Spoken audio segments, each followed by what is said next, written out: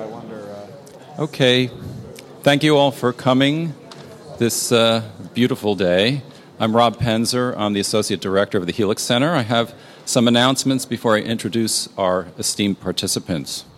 On Wednesday, November 5th, at Alumni Hall at NYU Langone Medical Center, the Helix Center is co-sponsoring with the Jungian Psychoanalytic Association a roundtable, Synchronicity and Other Matters.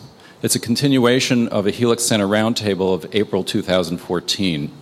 And moderator and Jungian analyst Beverly Zabriskie is again joined by physicists Harold Altmansbacher and Edgar Choueiri, Jungian analyst Joseph Cambry, and scholar Farzad Mahushian.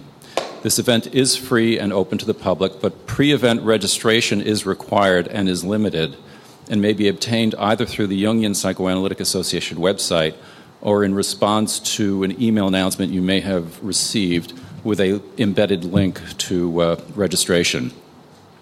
On Saturday, November 15th, join us here for our next Templeton Foundation-sponsored roundtable, Complexity and Emergence, with physicists Mark Alford and Zosia Krusberg, anthropologist Terence Deacon, philosopher Timothy O'Connor, physicist and systems biologist Raoul Rabadán, and astrobiologist Caleb Scharf. Then on Saturday, December 6th, we have French Surrealism, A Revolution of the Mind, a poetry roundtable with our Helix Center's Anne-Marie Levine, a poet and visual artist, moderating a discussion with art historian and literary critic Marianne Cause, author and translator Mark Polizzotti, and poet Bill Savatsky. We continue in December on Saturday the 13th with the Templeton Roundtable, The Search for Immortality, with astronomer Chris Impey, poet, essayist, and senior editor at the New Republic Adam Kirsch, professor of psychology Sheldon Solomon, philosopher Martin Hageland, and analyst and Buddhist Polly Young Eisendrath. And now to today's roundtable, The Span of Infinity, which is part of the Templeton Foundation-funded series, Science and the Big Questions. If you could raise your hand as I introduce you. Alfred Scharf Goldhaber is professor in the C.N. Yang Institute for Theoretical Physics and the Department of Physics and Astronomy at Stony Brook University. He represents the second of three physics generations in his family. Collaboration with his parents led to what may have been the first mother-son publication in physics, something of great interest in the House of Psychoanalysis here. Collaboration with his parents led to what may... Among his research publications are articles on magnetic monopoles, elementary particles, nuclei, condensed matter, and recently, cosmology. He is co-author of numerous review articles. He enjoys hindsight heuristics, asking why people made discoveries later than they might have, understanding of which may better aid future discoveries. He and Robert Crease of the Stony Brook Philosophy Department are co-authors of the just-released book, The Quantum Moment, focusing on the cultural impact of concepts from quantum mechanics. Joel David Hampkins is professor of mathematics, philosophy, and computer science at the City University of New York, affiliated with the College of Staten Island and the doctoral faculty at the CUNY Graduate Center. He earned his BS at Caltech and a CPhil and PhD from the University of California, Berkeley. He has held faculty positions at numerous distinguished universities throughout the world. Professor Hampkins undertakes research in mathematical logic, particularly set theory, with a focus on the mathematics and philosophy of the infinite, and has introduced several new infinity concepts. He has undertaken fundamental work in the theory of infinitary computability, introducing with colleagues Andy Lewis and Jeff Kidder the theory of infinite time Turing machines, and he has made contributions to the theory of infinitary utilitarianism. Recently, he's been thinking about infinite chess, which is chess played on an infinite chessboard, stretching without bound in every direction. Charles Liu is professor of astrophysics at the City University of New York's College of Staten Island and an associate with the Hayden Planetarium and Department of Astrophysics at the American Museum of Natural History. His research focuses on colliding galaxies, quasars, and the star formation history of the universe. He earned degrees from Harvard University and the University of Arizona and has held postdoctoral positions at Kitt Peak National Observatory and Columbia University. Together with co-authors Robert Irian and Neil Tyson, he received the 2001 American Institute of Physics Science Writing Award for his book, One Universe at Home in the Cosmos. More recently, he is the author of the Handy Astronomy Answer Book. He and his wife, who he says is way smarter than he is, have 3 children. Eric Steinhardt, professor of philosophy at William Patterson University, grew up on a farm in Pennsylvania. He received his BS in computer science from Pennsylvania State University, after which he worked as a software designer for several years. Many of his algorithms have been patented. He earned an MA in philosophy from Boston College and was awarded a PhD in philosophy from SUNY at Stony Brook. He has taught in the philosophy departments at Dartmouth College and William Patterson University. His books have concerned Nietzsche, the logic of metaphor, mathematics, and life after death. Much of his work involves the application of new computational concepts to solve old philosophical problems. He loves New England and the American West and enjoys all types of hiking, biking, chess, microscopy, and photography. Without further ado, since we only have 90 minutes to talk about infinity, let's begin.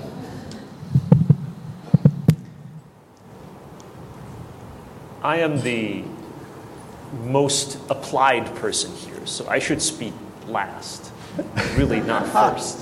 When I think of infinity, I think of, traffic was infinitely bad on the way here. And that as I pulled up here, a parking spot opened up right in front of me. The odds of that happening are infinitely small. Right? So my understanding of infinity is utterly wrong.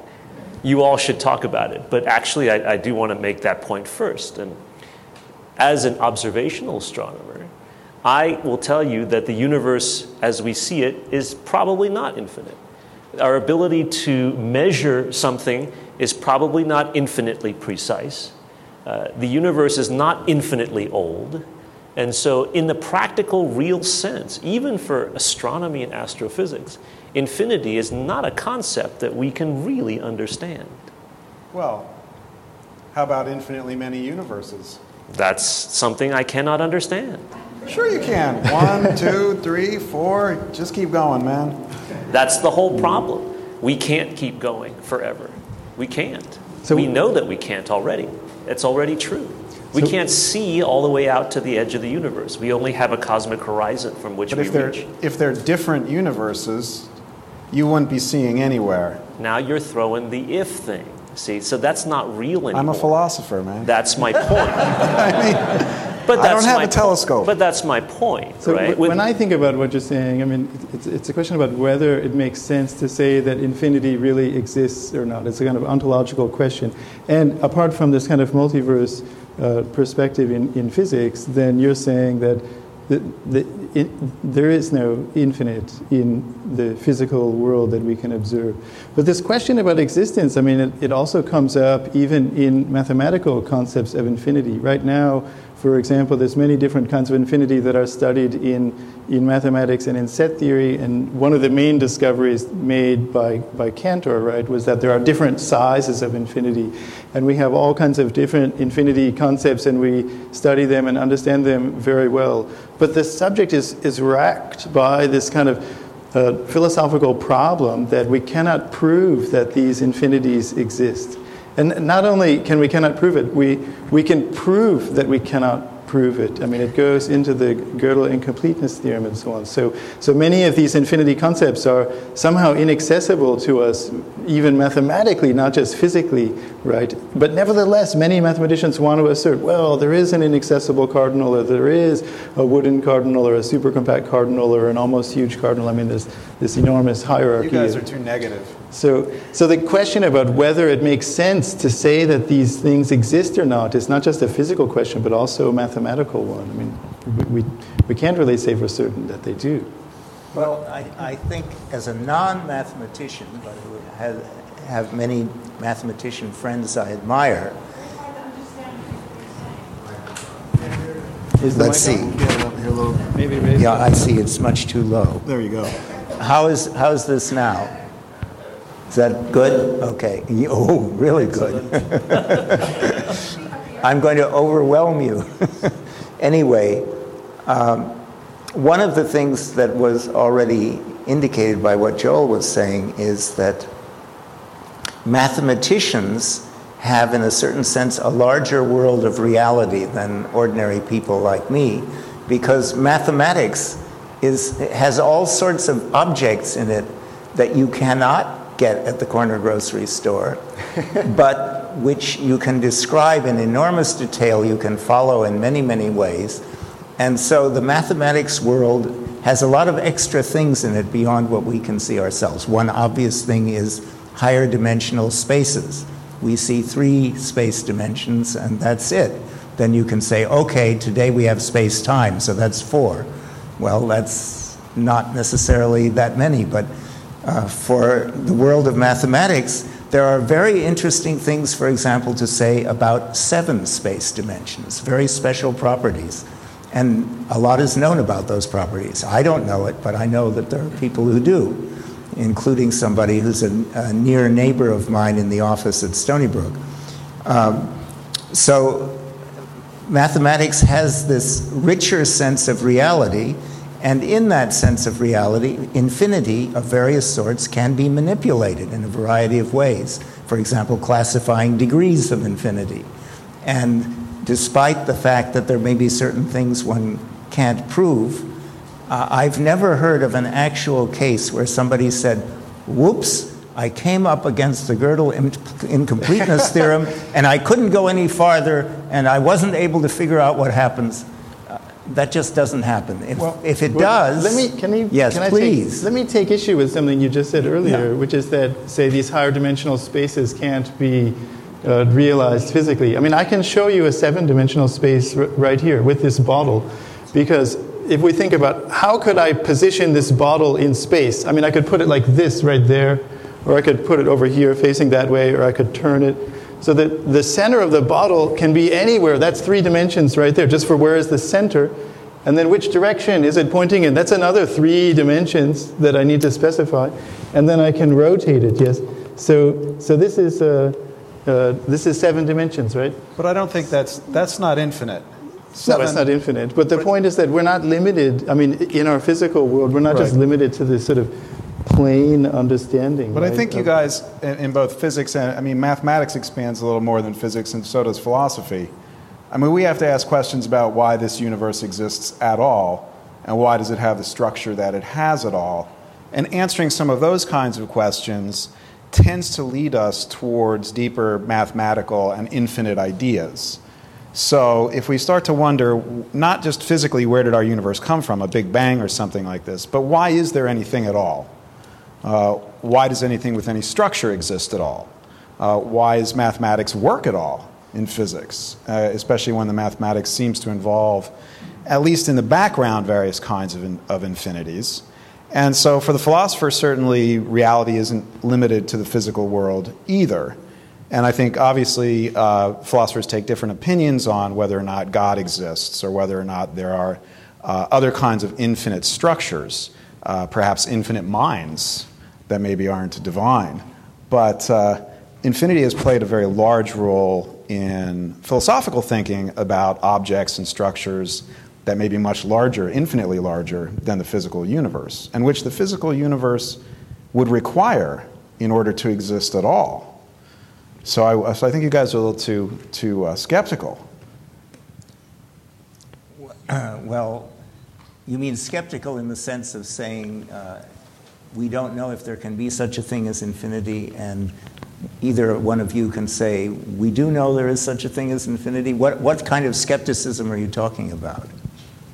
Well, I think that the skepticism, I guess, would be to say that probably, okay, you can't see infinite structures through a telescope or a microscope or touch them or find them in a particle collider. But one might wonder why the mathematics that describes the particles in the collider works, or why the telescope can be pointed at all.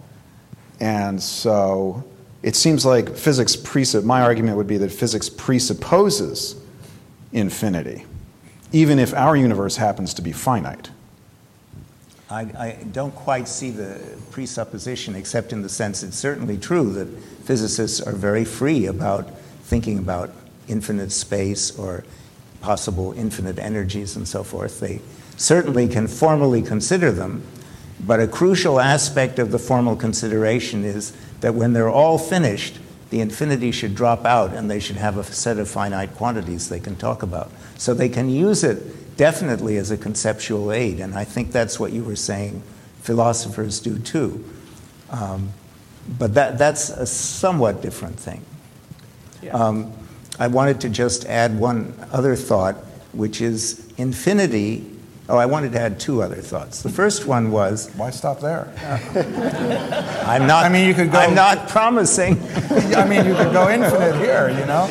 The first thought was, I was told, I'm sure all of us were told, don't prepare for this session.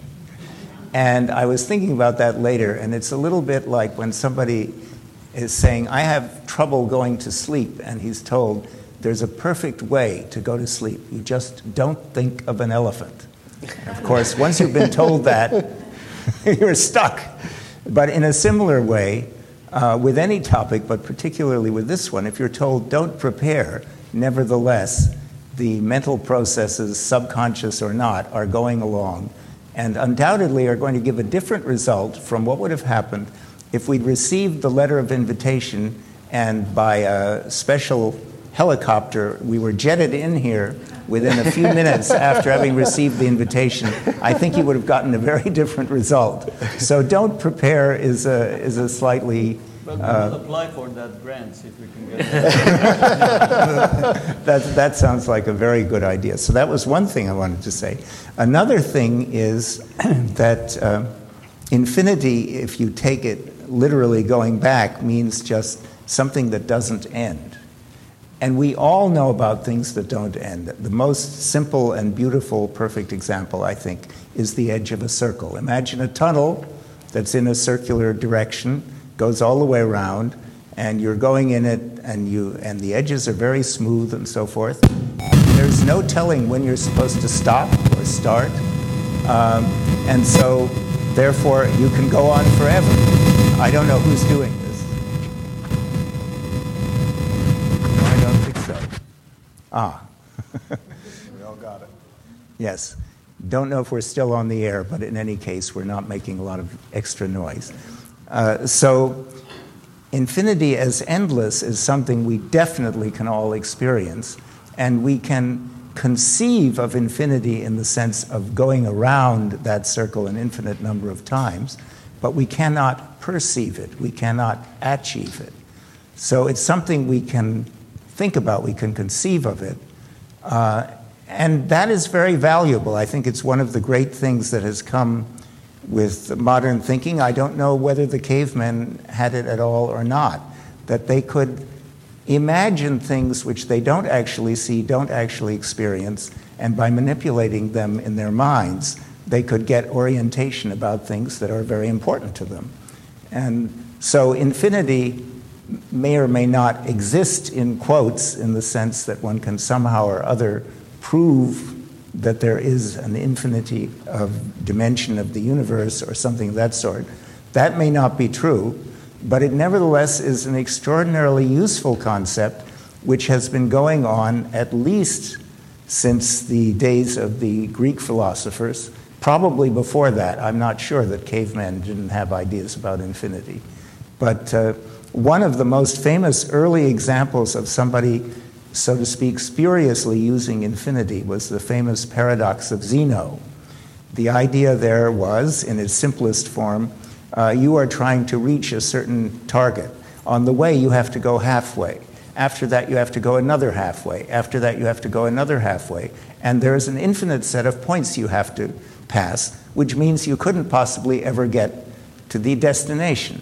And sure you could. Well, and you do. Well, of course. But the original form of that was talking about a hare which has fallen asleep and now is trying to run and catch up with a tortoise. And that was the example in which Zeno liked to express this. So there's another form, though, of Zeno's paradox, which says, I mean, in that form, the conclusion is that you can't ever arrive there, because before you arrive there, you have to get halfway there, but before, yes. And before that, you'd have to get halfway there again, and so on. And you can't do all these infinitely many things, therefore you cannot arrive. Right. But with Zeno, one of his original formulations was that you cannot even ever start, and so it's often described under the phrase, all motion is impossible, because before you get all the way there, you have to have gotten halfway there, but before you get halfway there, you have to have gotten halfway to halfway, and before you do that, you have to have gotten halfway to that, and so on. And so, in fact, you can't even ever start, right? This is, I think, a more compelling way to describe Well, and that's not. But I don't think that those things. Those are old. Those are old things. I mean, right now we know we have the mathematics that's used in physics. It's interesting to apply that mathematics to the mind. It's very interesting to apply it to larger concepts. And one doesn't have to be religious to think about infinitely great beings that could think infinitely great thoughts and have infinite memories, an infinite computer. Well, you find these things in literature. You find them in Borges and things, and people who have described infinite structures that are combinatorially infinite and that contain all possibilities. Leibniz talked about the Palace of the Fates, which was an infinite structure, like an infinite hotel, and every room contained another possibility. Right? And there are infinitely many possible universes, and so infinitely many rooms in this hotel, or this palace, as he called it. And it's fascinating to think of what modern math enables us how it enables us to approach those ideas and those structures when you think about the possibility of infinite computers that you've worked on.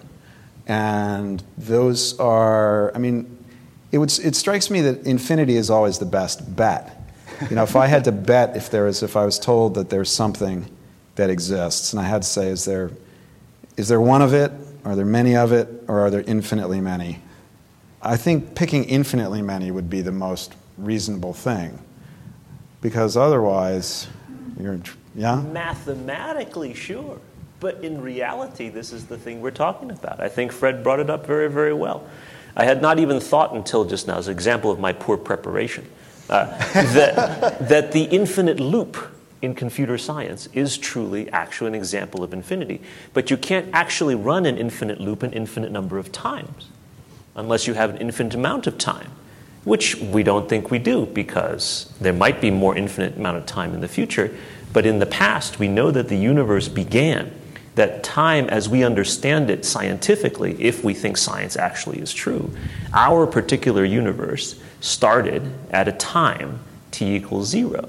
So if you want to think about stuff that is not real, go ahead, Don't say go not for real. it. You just mean not physical. And maybe I should be more correct. Or not yes. in our universe. Not in our universe, not that's an physical. assumption. I can believe that. Let me respond I'm cool. to what Sure. Charles said. So, because I think this question of existence is really quite fascinating. In mathematics, we make existence claims all the time. There is a number x such that if you square it, it's equal to 2. So what does it really mean, though, to say there is a number such that? Well, maybe you mean something like, well, if you write down 2 point whatever it is, so some number between 2 and 3, you can write down more and more digits, and when you square that, you get a number that's really, really close to 2. If it's a little bit too small, then you're going to get 1.99 something. If it's a little too big, right? So we can sort of zero in. Well, what do we really mean when we say there is a number x such that when you square it, you get 2? And I think it's a highly problematic thing. And so mathematics is full of these kind of existence claims. There is a topological space that's, Lindelof, but not hereditarily Lindelof, or whatever kind of existence claim you're making in mathematics. What does it really mean to say that something exists? So there's this subject called set theory, which is trying to answer this question and provide a kind of foundation for these kind of mathematical existence claims, to set all of these kind of existence claims in mathematics in one system, and I think it's succeeded fairly well. And if you think about it, you realize that actually the physical existence claims are even more problematic. We can see there's this table here, and I can knock on it, and it feels solid, and so on. And so it seems that there is a table here, but what does it mean for something to exist physically? It's completely mysterious. It's related to the philosophical question of why is there something rather than nothing? That's not the question I'm talking about. That's just the question of why is there something? But what does it mean to exist physically? I don't think you have any idea. You cannot give an account of it. You can observe the moons of Jupiter and so on and say, well, they exist and there are really moons orbiting Jupiter. But what does it mean for something to exist physically? It's completely mysterious. And in comparison, in mathematics, if I say, well, there's a set containing the empty set and that's it and no other members, we can give a pretty coherent account of what that means. I think much more coherent than any kind of explanation of what it means for something to exist physically. Okay. Then you guys are on the hook now. No, Joel makes excellent points. If we posit that the existence of something called infinity is just as valid as the existence of this table, okay, then please educate me. I can tell you a table is this round thing on which several bottles of water and several cough drops are sitting. What is infinity? Can you educate me, for example, of Georg Cantor's original idea of many different kinds? Can you give me 3 or 4 different kinds of infinities, and which kind is actually more infinite than the other kinds? Sure, he can do that. Yes. If you could do that, then we can start asking ourselves how real really is infinity. I won't interrupt you because I know it's very hard to do. But once you say that, infinite time. Yeah. it might. Because, for example, your example, the square root of 2, is excellent. The square root of 2 is a number that if you multiply it with itself, you will get exactly 2. Okay. But you can't write it down. You can spend from now till 10,000 years from now writing on a piece of paper all the digits that come after the decimal point. 1.4, 1, 4, 2, 1, 3, 5, da, da, da, da. You can get arbitrarily close to 2, but you will never actually reach 2.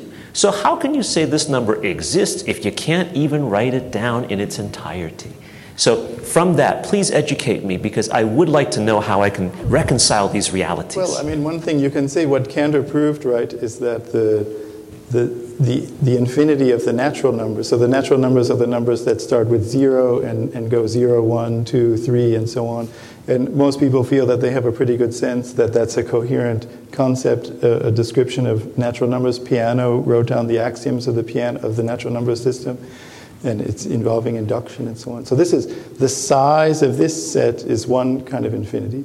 And then there's another kind of infinity that Cantor looked at, which is the infinity of the continuum. So this is the number of points, say, on the number line. If you think that every point on a number line can be described with a real number by its coordinates, so it's a little bit less than 2.5 and more than 2 and so on, and you can give it, say, its digits, 3.14159 or so, whatever the number happens to be on the number line. So this is the infinity of the continuum, or of the real numbers. And what Cantor proved is that these are different infinities. So there are simply more real numbers than there are natural numbers. And the proof is not difficult, because what does it mean to say that 2 infinities are the same? 2 infinite sets have the same size? Well, it should mean that you should be able to match them up. There should be a kind of correspondence between them. So suppose that we could make a list. I mean, the natural numbers can be put on a list. There's the 0, 1, 2, 3, and so on. So if we could put all the real numbers on such a list, suppose we had a list that it included all real numbers.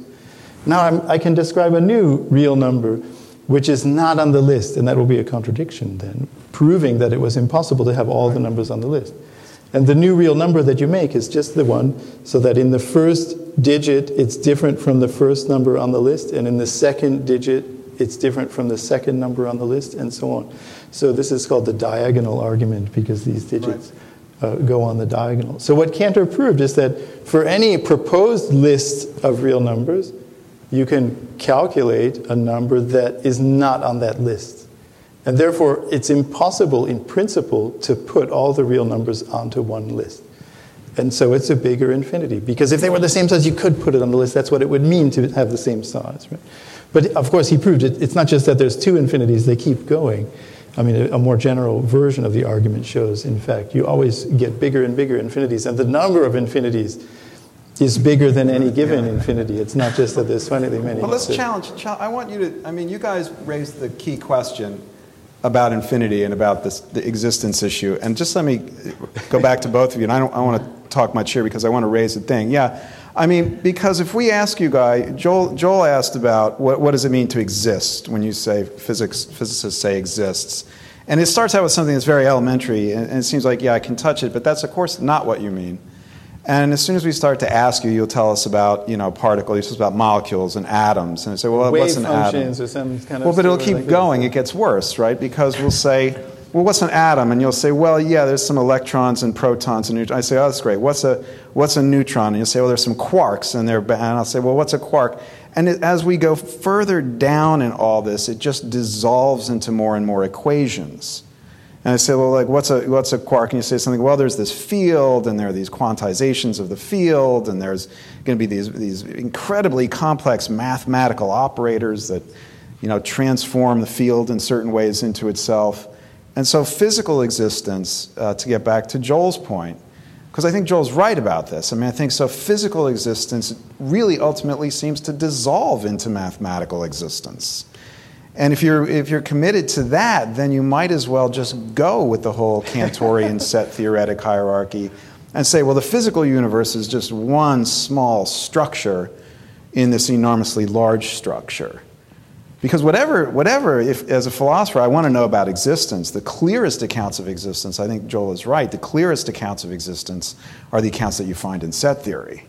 Those guys don't have any confusions about I wasn't claiming it's the clearest. I'm just saying it's more clear to me. Well, I'll say it's the clearest. To make such a kind of simple, for example, some kind of number theoretic assertion that there's an odd prime bigger than 5 or something. Okay, so it's pretty clear that there is one, 7, for example, is an odd prime bigger than 5. And so this is an existence coming in mathematics. It is clear, and it seems more clear to me than any kind of physical assertion about, what it means to say that something physically exists. I just have no idea what that means, and I'm not really satisfied by your account or any account that's talking about even atoms and so on, because I just still don't know what it means to exist. Yeah, and I agree with him. It's not clear what it means to say that without using the mathematics, and once you've used the mathematics, then the mathematicians win. Right? Let me try to wield Fred as my instrument of redemption here.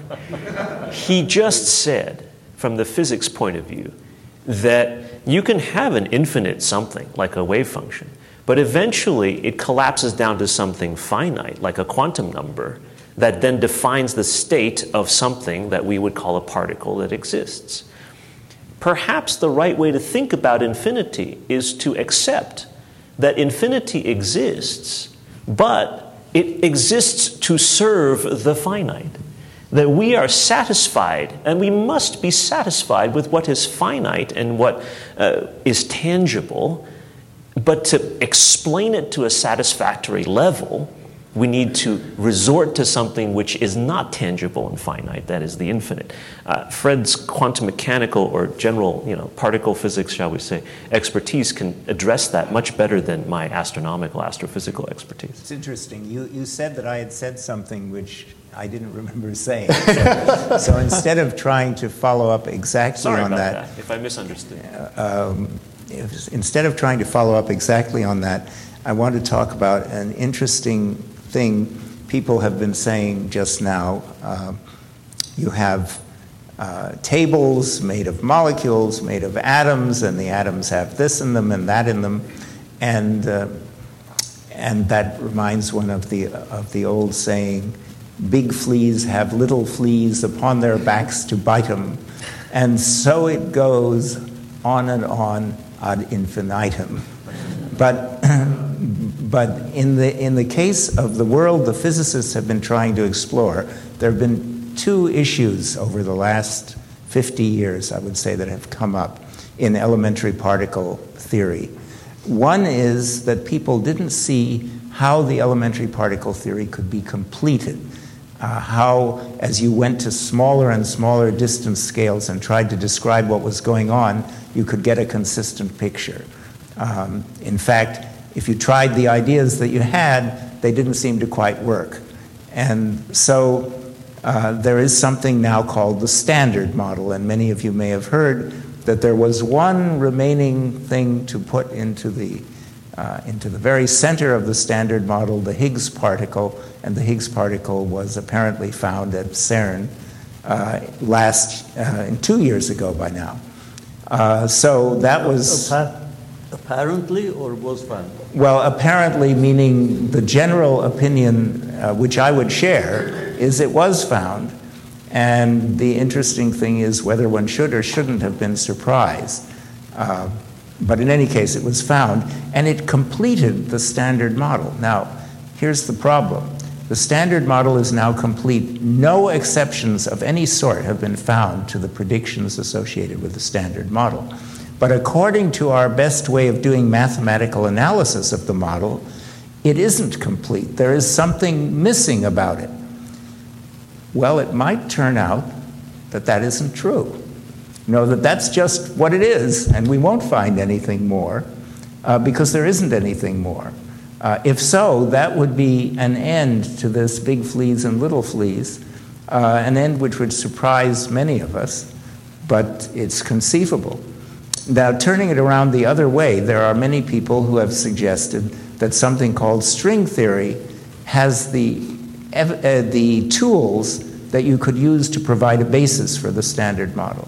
And string theory ran into a big problem, which didn't involve infinity, but it involved a very large number, something like the natural exponential of 500, which is pretty big. And so people said, well, this is a disaster. This theory isn't really very well defined if there are 500 e to the 500 different initial conditions you could put on it. So then other people said, this explains everything, because the reason we have a world where one of these conditions was chosen is because if we're here and we can observe our world, then that must be the one that it was. And other than that, it was a completely random event, and somewhere or another there may be an infinity of other universes which are totally different and which don't have people but maybe do have giraffes. So the interesting thing is, the problem that was posed was of a very large but still finite number that somehow said, well, how can you possibly deal with such a big number in your theory? But it wasn't even infinite at all. It could have been that string theory would have turned out to have an infinite number of possible solutions, but at least as now understood, that isn't the case. And that large, large number was deemed to be already too large. And people said, what's going to happen next? Well, at the moment, there is absolutely zero evidence that anything is going to happen next, and that maybe there is some different logic which we haven't quite yet understood, which will say the Standard Model really is complete and consistent once we've added that extra feature. If that were the case, we could say that if it happened, I'm not saying it will, we could say elementary particle physics has been pursued to the end, and the end was not infinitely far away. That is at least a possible thing that could have happened, and it wouldn't be the first time somebody has suggested something like that. Because if you go back to Lucretius with his hard little particles, then the way he looked at it, and the way Newton later looked at it very explicitly, was there was no way of breaking these particles apart. So maybe there is something like that, and we just haven't quite realized it yet. Well, why would that? I mean, the question that I would still ask is, even if our universe happens to have this logical kind of finitude, that's no argument that there aren't other universes. And I would ask you the question, you said maybe we should be satisfied with the finite. And I'm completely unsatisfied with the finite.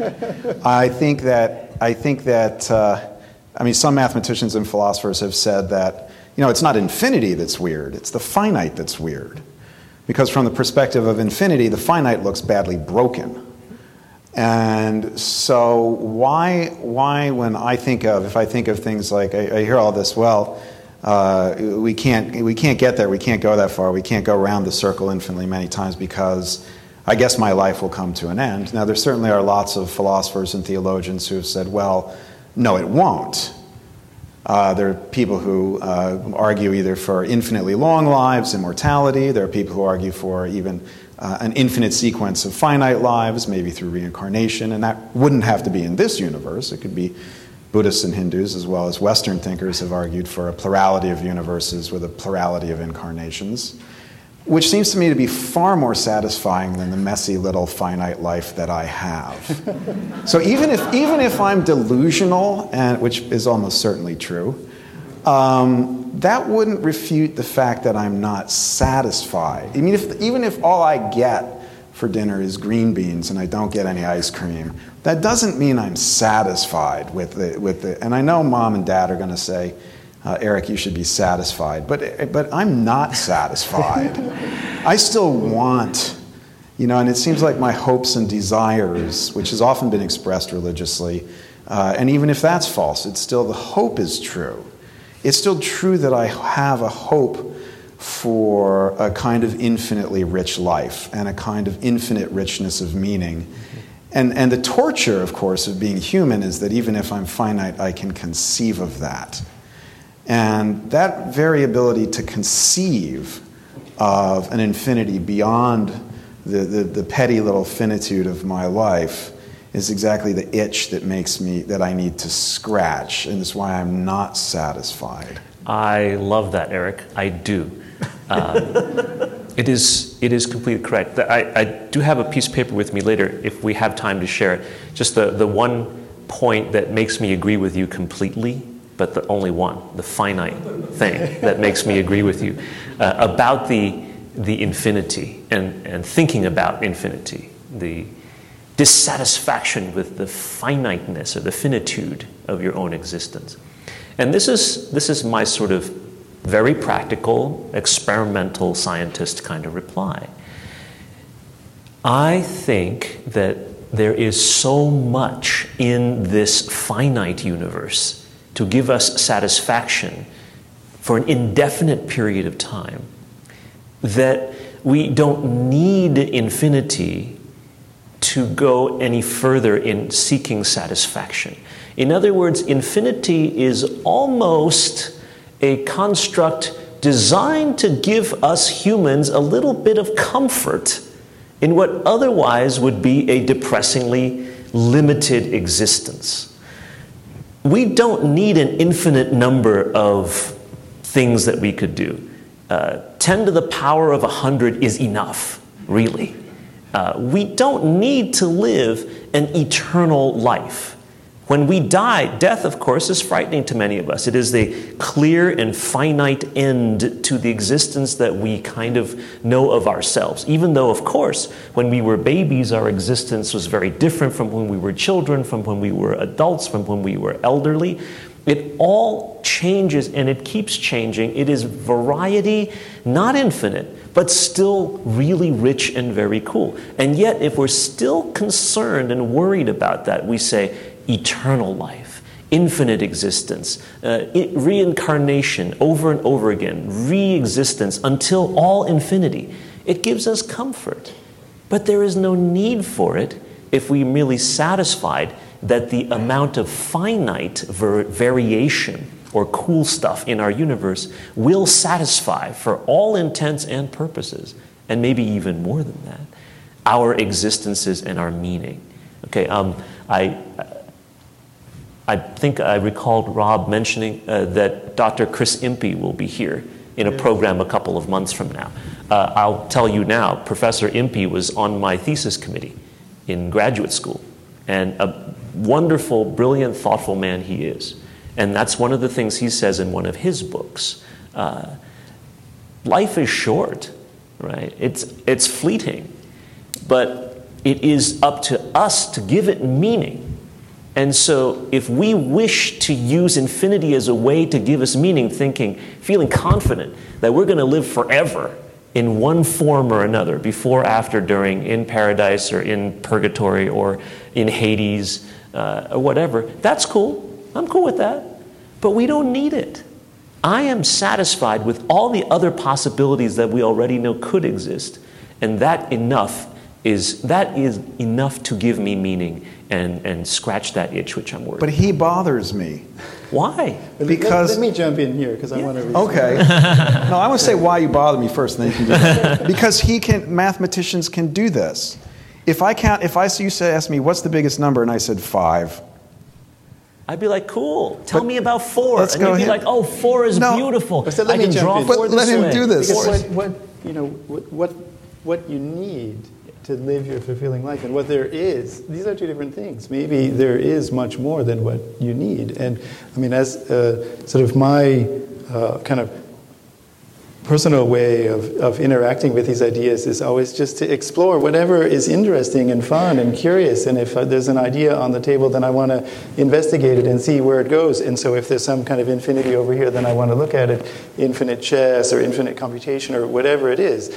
And so, for example, you mentioned e to the 500, and you just mentioned 10 to the 100, which is a number also known as a googol. And so I'm reminded of this contest that Doug Hofstadter ran a number of years ago, and I recently was in Shanghai and ran an experiment of the same kind at Fudan University with the students. And the contest was, so we announced a week before the event that everyone should come and write down on a 3x5 index card the biggest number that they can. Just describe the biggest number. You could write, use a description. There was a limit. You couldn't use more than 100 characters, standard character set or something. And so what's the biggest number you can describe on a 3x5 index card? Well, you could say 10 to the 100. You could say the number of grains of sand in the Sahara Desert, which is actually, I think, a much smaller number than 10 to the 100. So if you take this 10 to the 100, it's also known as a googol, right? And so one can get much, much bigger numbers than that. Say a googolplex means 10 to the googol. So a googol is 10 to the 100. That's a 1. If you write it in ordinary notation, it's a 1 with 100 zeros after it. You could write it. It would take you maybe 2 or 3 minutes to write all those zeros down. You could write this number down and say, that's a googol. There it is. You could never maybe count up to a googol. This would take way too long. But a googolplex, right, this is a 1 with a googol number of zeros after it. You couldn't even write this one down. It's incomparably larger.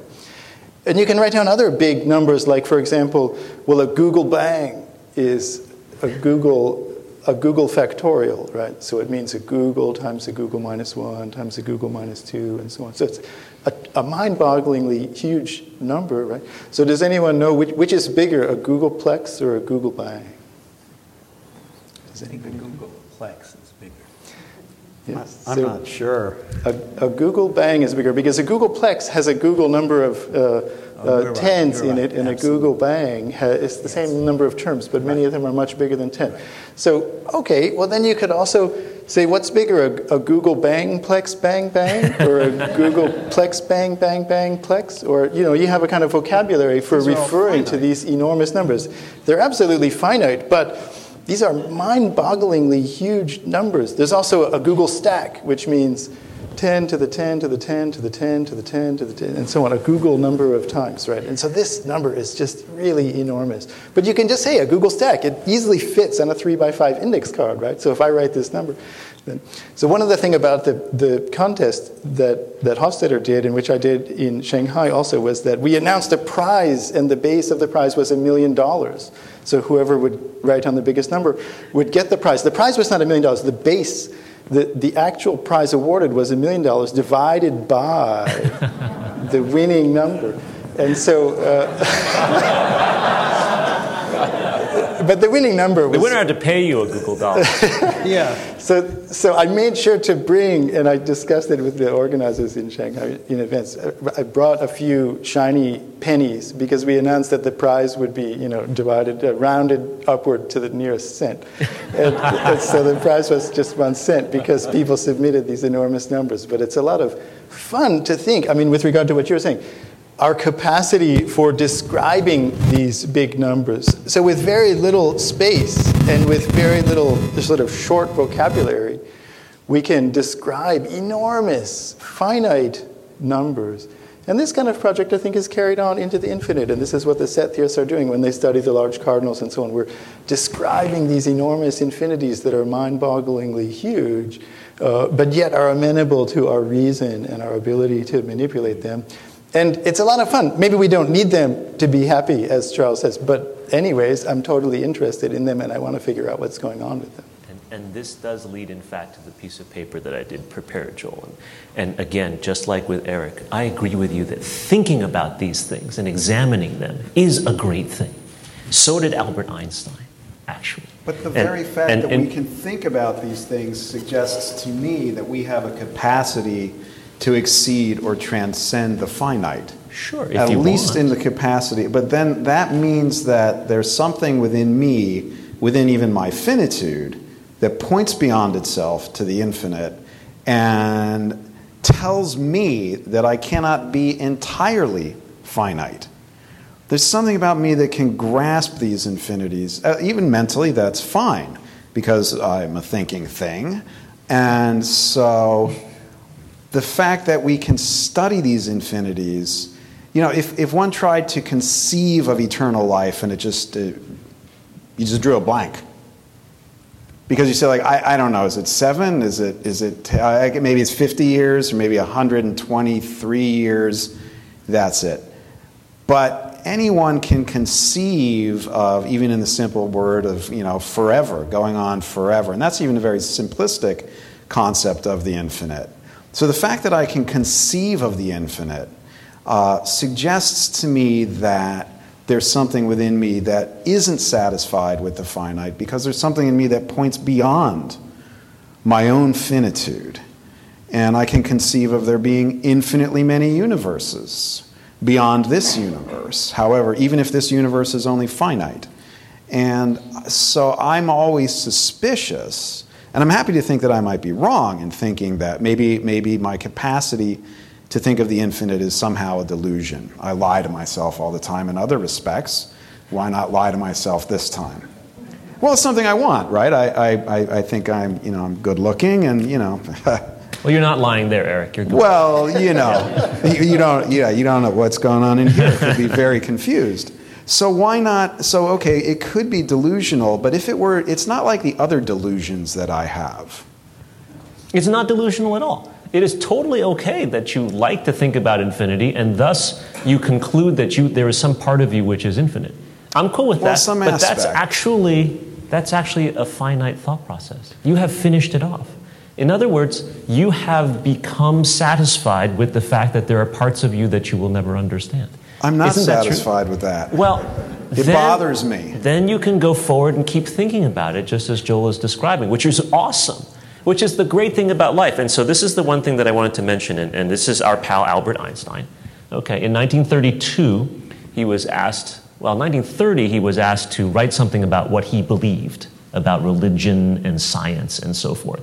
Over the next intervening years, it got a little bit more codified. Eventually, someone actually recorded on some records what he believed, and he wrote it down. And the last paragraph of this, we call it a credo, right, that explains what it is. He says, and I tried to translate this from the German as accurately as I can with the help of Julie, who was downstairs. And it goes kind of like this. The most beautiful and deepest experience a man can have is the sense of the mysterious. It underlies and grounds religion as well as all serious efforts in art and science. He who has never had this experience seems to me, if not a dead person, then is at least a blind person. To sense that behind anything that can be experienced, that there is a something that our minds cannot grasp, whose beauty and sublimity reaches us only indirectly. This is religiousness. In this sense, I am religious. It is enough for me to wonder at these secrets and to attempt to grasp humbly, with my mind, a mere image of the lofty structure of all there is. So, the word mysterious in the first part of that paragraph is actually not well translated into English. It's das Geheimnisvollen, right? Which in German kind of means that which is full of secrets, or the secretiveness of everything. All right, Geheimnisvollen. So, in my classes, I often teach, this is one of the little bits of philosophy I actually teach, aside from, Kantian metaphysics, is that science and non-science are two perfectly valid ways of looking at the universe. They are actually two different ways of seeking knowledge. They do not necessarily have to conflict. People will use religion against science. People will use science against religion. But really, science and non-science can coexist just fine. Chris Impey, who was mentioned on my thesis committee, he team-taught cosmology to me and my colleagues, my classmates years ago. His teammate was a Jesuit priest named Bill Steger, who taught me theoretical cosmology, while Chris taught me the observational side of cosmology. So really, you can exist side by side. But what Einstein is saying here is, in the sense that he himself, although basically an atheist, considered himself religious was that he, like those who sought truth non-scientifically, was inspired by this sense, this feeling of mysteriousness. And so in that sense, I am in complete agreement with you all. We are finite. It is enough to be finite and to quest for the infinite. And that span of infinity inspires us to be more and more all the time without having to be more and more all the time. But you make it sound like it's a kind of beneficial thing for, say, infinity to be mysterious. But of course, the history of science is that we come to understand things more. And in mathematics, this is also true. I would say that, for example, one of the most important points to make about the sort of mathematical study of infinity is that there has been enormous progress and that we aren't confused about things that previously were mysterious. For example, even Galileo was confused about the sort of concept of two sets having different... He observed, for example, that the number of natural numbers is the same as the number of squares. You know, the numbers 1 and 4 and 2 squared is 4 and 3 squared is 9 and 4 squared is 16 and 25 and so on. Because he saw that correspondence, because you could associate to each number its square. And so he said, look, the number of numbers and the number of squares have the same size because we can match them up. But it seems in some sense that the number of squares is much less because, of course, most numbers aren't square. I mean, the squares are kind of spread out and there's all these big gaps between the squares as you go up, right? And so the point is that, so he threw up his hands and said, therefore we don't understand infinity, and maybe even actual infinity is kind of nonsense or mysterious. But now we're no longer confused about this point, and Cantor helped us see that, well, this is just part of the nature of these infinite sets, is that a set can have the same size as a proper subset of itself, and this is just how it goes. And so there's a kind of clarity for these notions now, whereas under your description, it seems like you were kind of happy that it was mysterious. But why should you be happy that something is mysterious? That's just another way of saying that you don't understand it, right? If it's mysterious, it's not fundamentally mysterious, it's just that we don't understand it yet. So let's look at it more closely. Let's use our skills and let's grapple with it and try to understand it, yeah? And history has shown that this is possible often. Thank you for helping me clarify what I was trying to say. You're exactly right. I am not at all advocating that we stop wondering. What I'm saying is that we should always keep wondering, just as you did, just as you described. Galileo gave it up. Newton also gave up originally, right? He couldn't figure out how the solar system could stay together with his law of gravity until other people later on figured out if you use perturbation theory, you can explain why these complex systems can stay together. So I completely advocate seeking truths or seeking to understand that which is not yet understood. What I want to feel satisfied about and happy about is that there will always remain things that are not understood, and we should keep going after them. And don't be sad that we can't explain everything all at once. Even if we, like Fred said, if we're done with particle physics and the standard model is complete, there are still many, many more mysteries left to go with. And I am satisfied with the idea to know that what I know is finite. There's so much more, an infinite amount of stuff that is unknown, and I hope we keep pushing at it and going more and more and more, but be happy with what we've got so far, always pushing for the future and knowing that there will always be something mysterious yet to go for. I hope that's a little bit better. I hope that's a little bit more clear what I said. Thank you for giving that opportunity for me to clarify. I think you gave with one hand and took away with the other. I mean, it's like... Did I have a contradiction in there? Not a contradiction as much as I think, Joel is right about pointing to the fact that, well, these mysteries, it's a box of secrets, okay, that we keep taking secrets out of an understanding.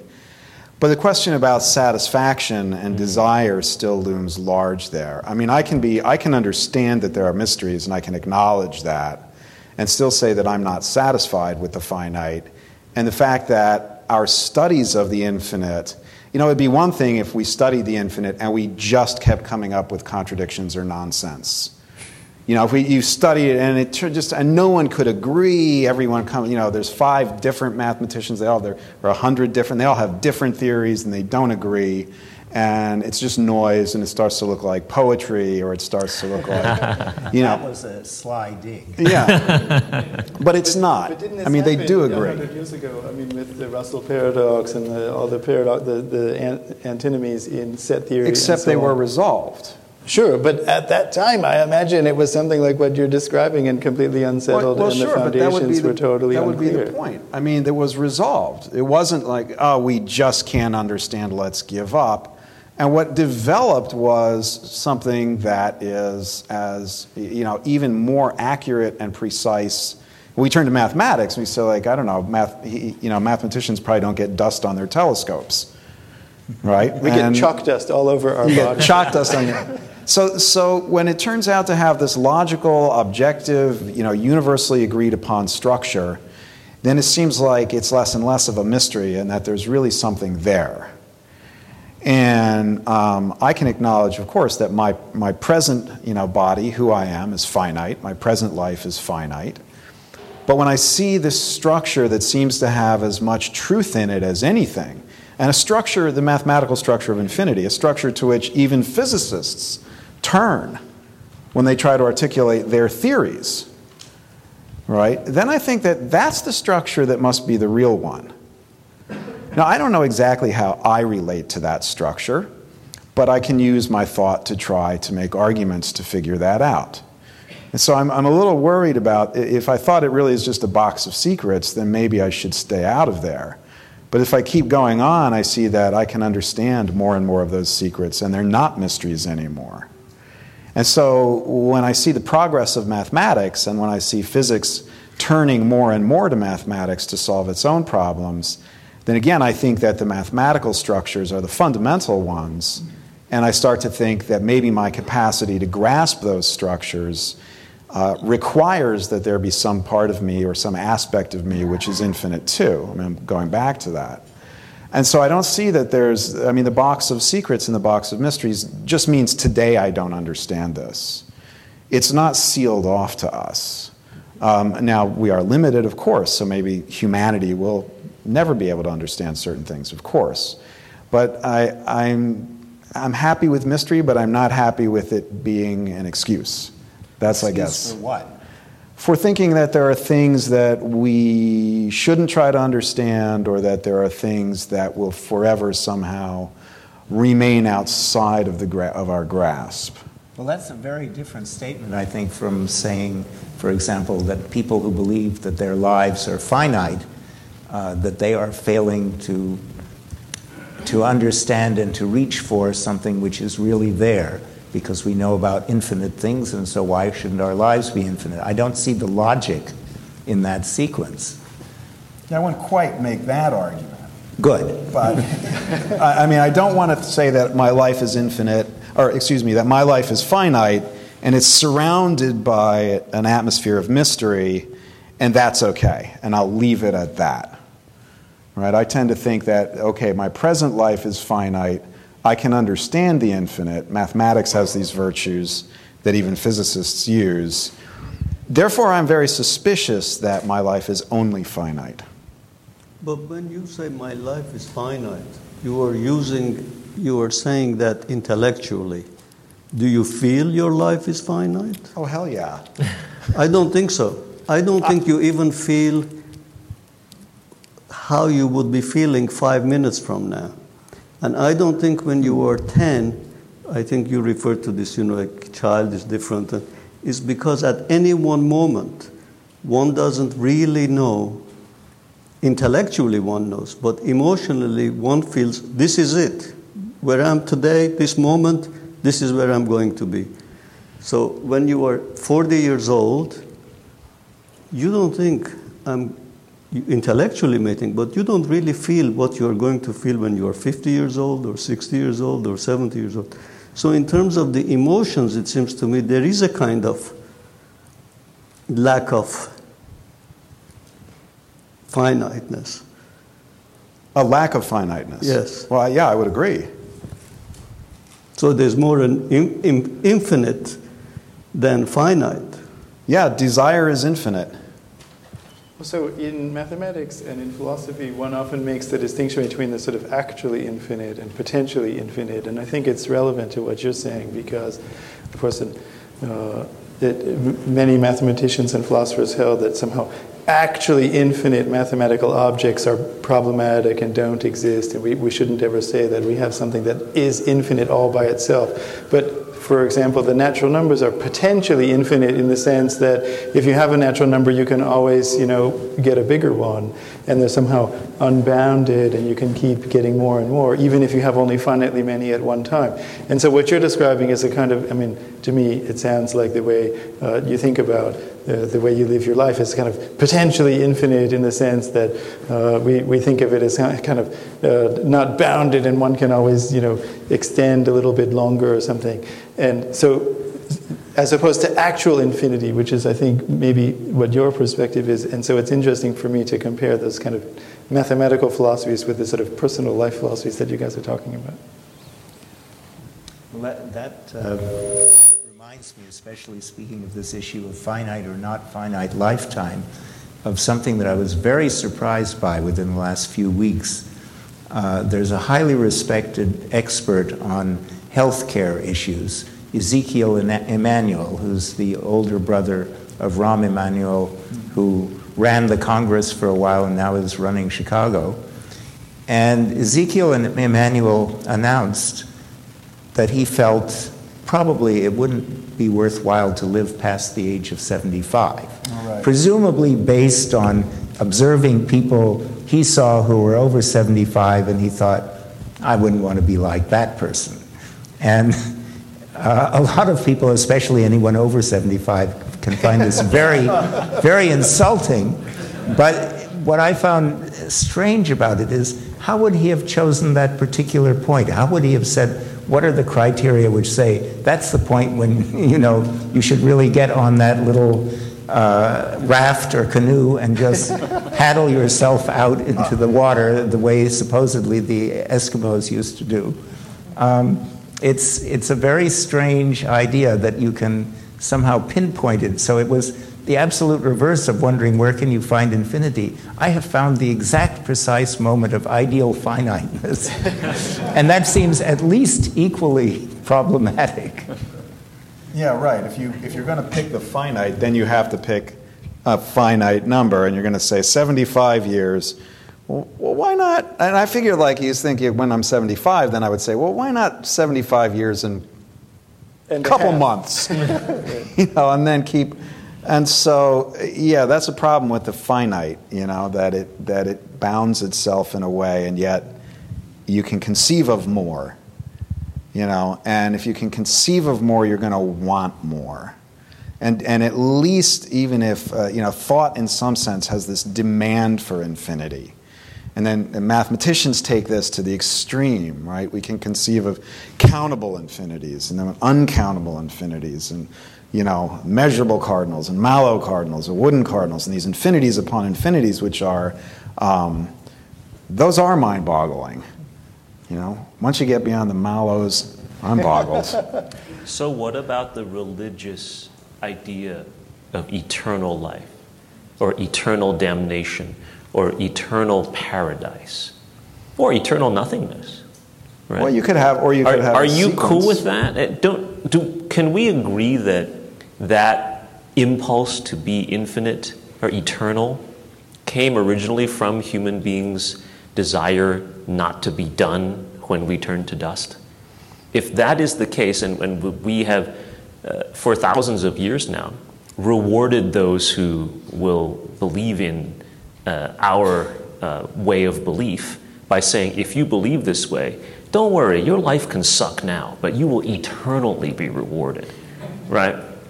And actually, it is a sufficiently compelling message that billions of people around the world today are perfectly cool with that. But they don't know what that means mathematically. Why is that idea of eternity, which is infinite time, so comforting? How does it match mathematically with the comfort of saying, I don't know what that means, but I'm cool with that?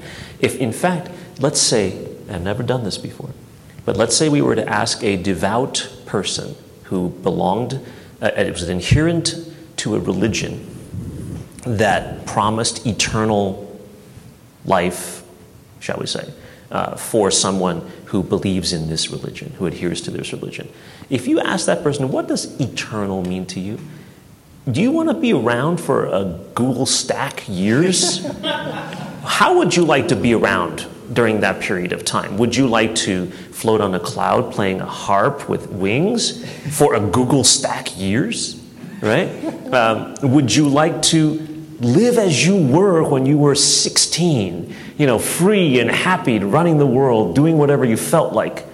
But, in 5 billion years, the sun is going to turn Earth into a crisp, all right?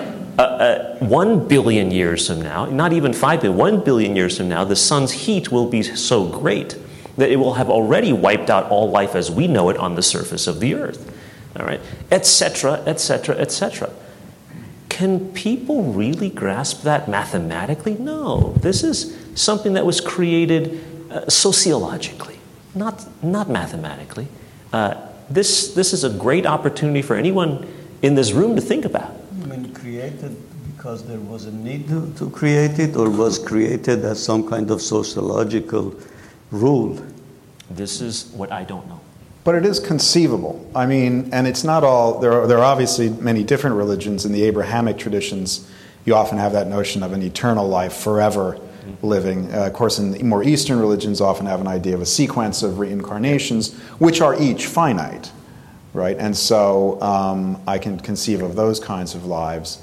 But it certainly seems that within world religions, generally speaking, that desire, that yearning for the infinite expresses itself. And I don't think one needs to understand the stack of large cardinals, these enormous infinities that professional mathematicians deal with, in order for me to understand, or an ordinary person to understand, well, I could live more. I can understand there's always a tomorrow after today in some, even if the sun burns out or blows up the earth. The physics is always so depressing.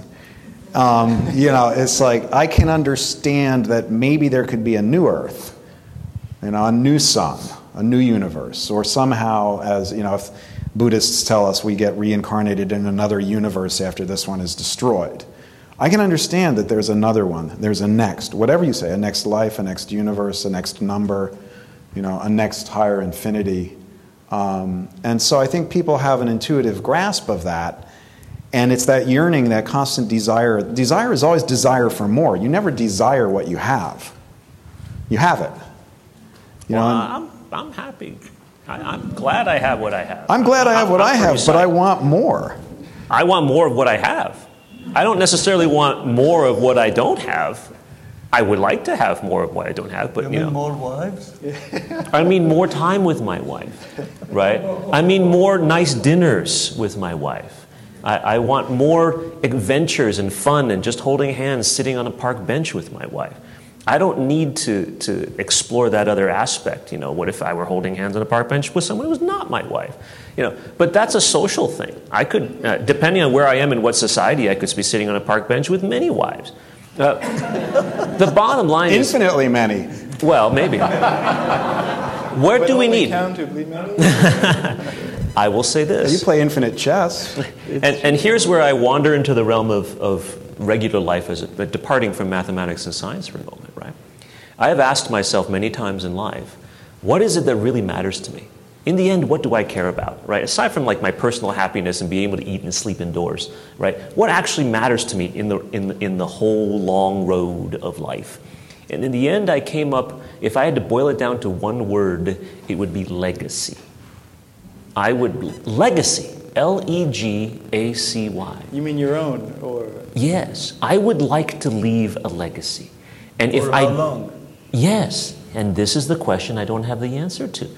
I am satisfied because I know I'm going under the ground someday, right? But if I have children, if I have students, if I've written papers or books that people have read, I know that I will be able to go on. I will have left a legacy, and that will satisfy me. But at the same time, I know that legacy isn't going to last on Earth for more than 1 billion years before we're all fried. The Earth itself won't exist in 5 billion years at all. It'll be burnt to a crisp. Right? So how long do I need to feel this legacy? Am I just satisfied that it's gone down to the next generation and that's good enough? But Is it not? isn't the notion of eternal life, as you were describing, and the notion of legacy the same thing? Possibly. In this case, I am satisfied if I personally do not have eternal life, but my legacy lives on beyond But me. Both of those thoughts underscore a need to do something beyond or have something beyond today. Exactly, Ed.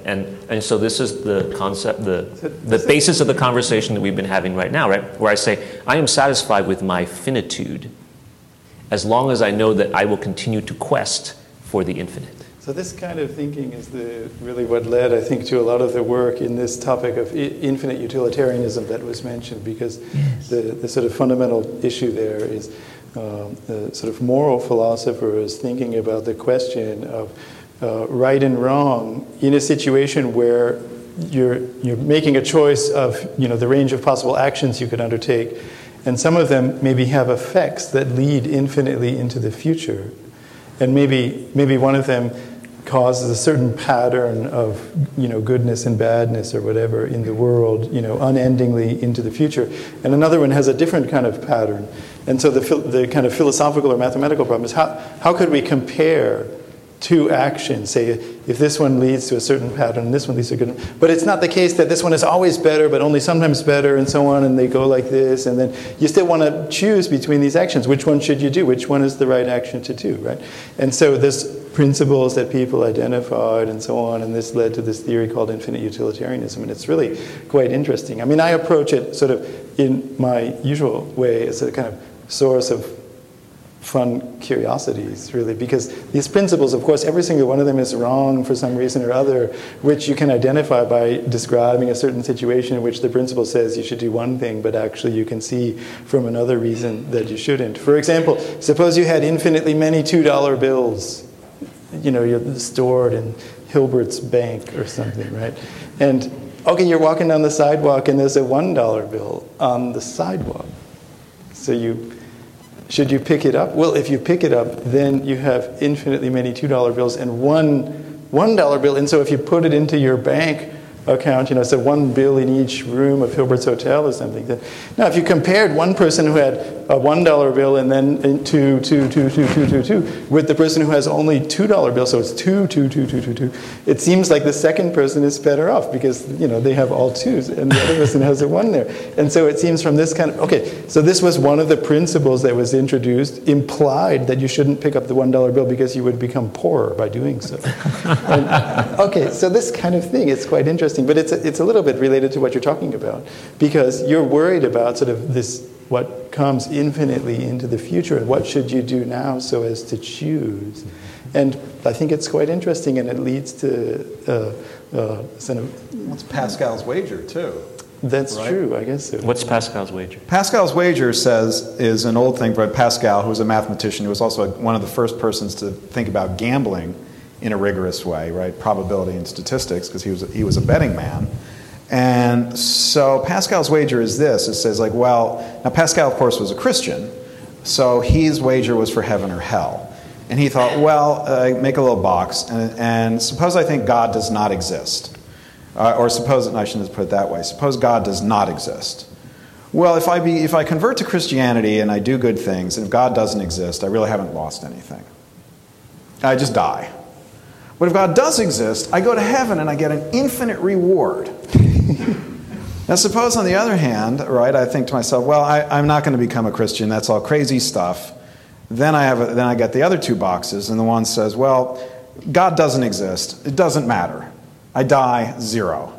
But if God does exist, I go to hell because I didn't believe. And my disutilities, I suffer infinite pain.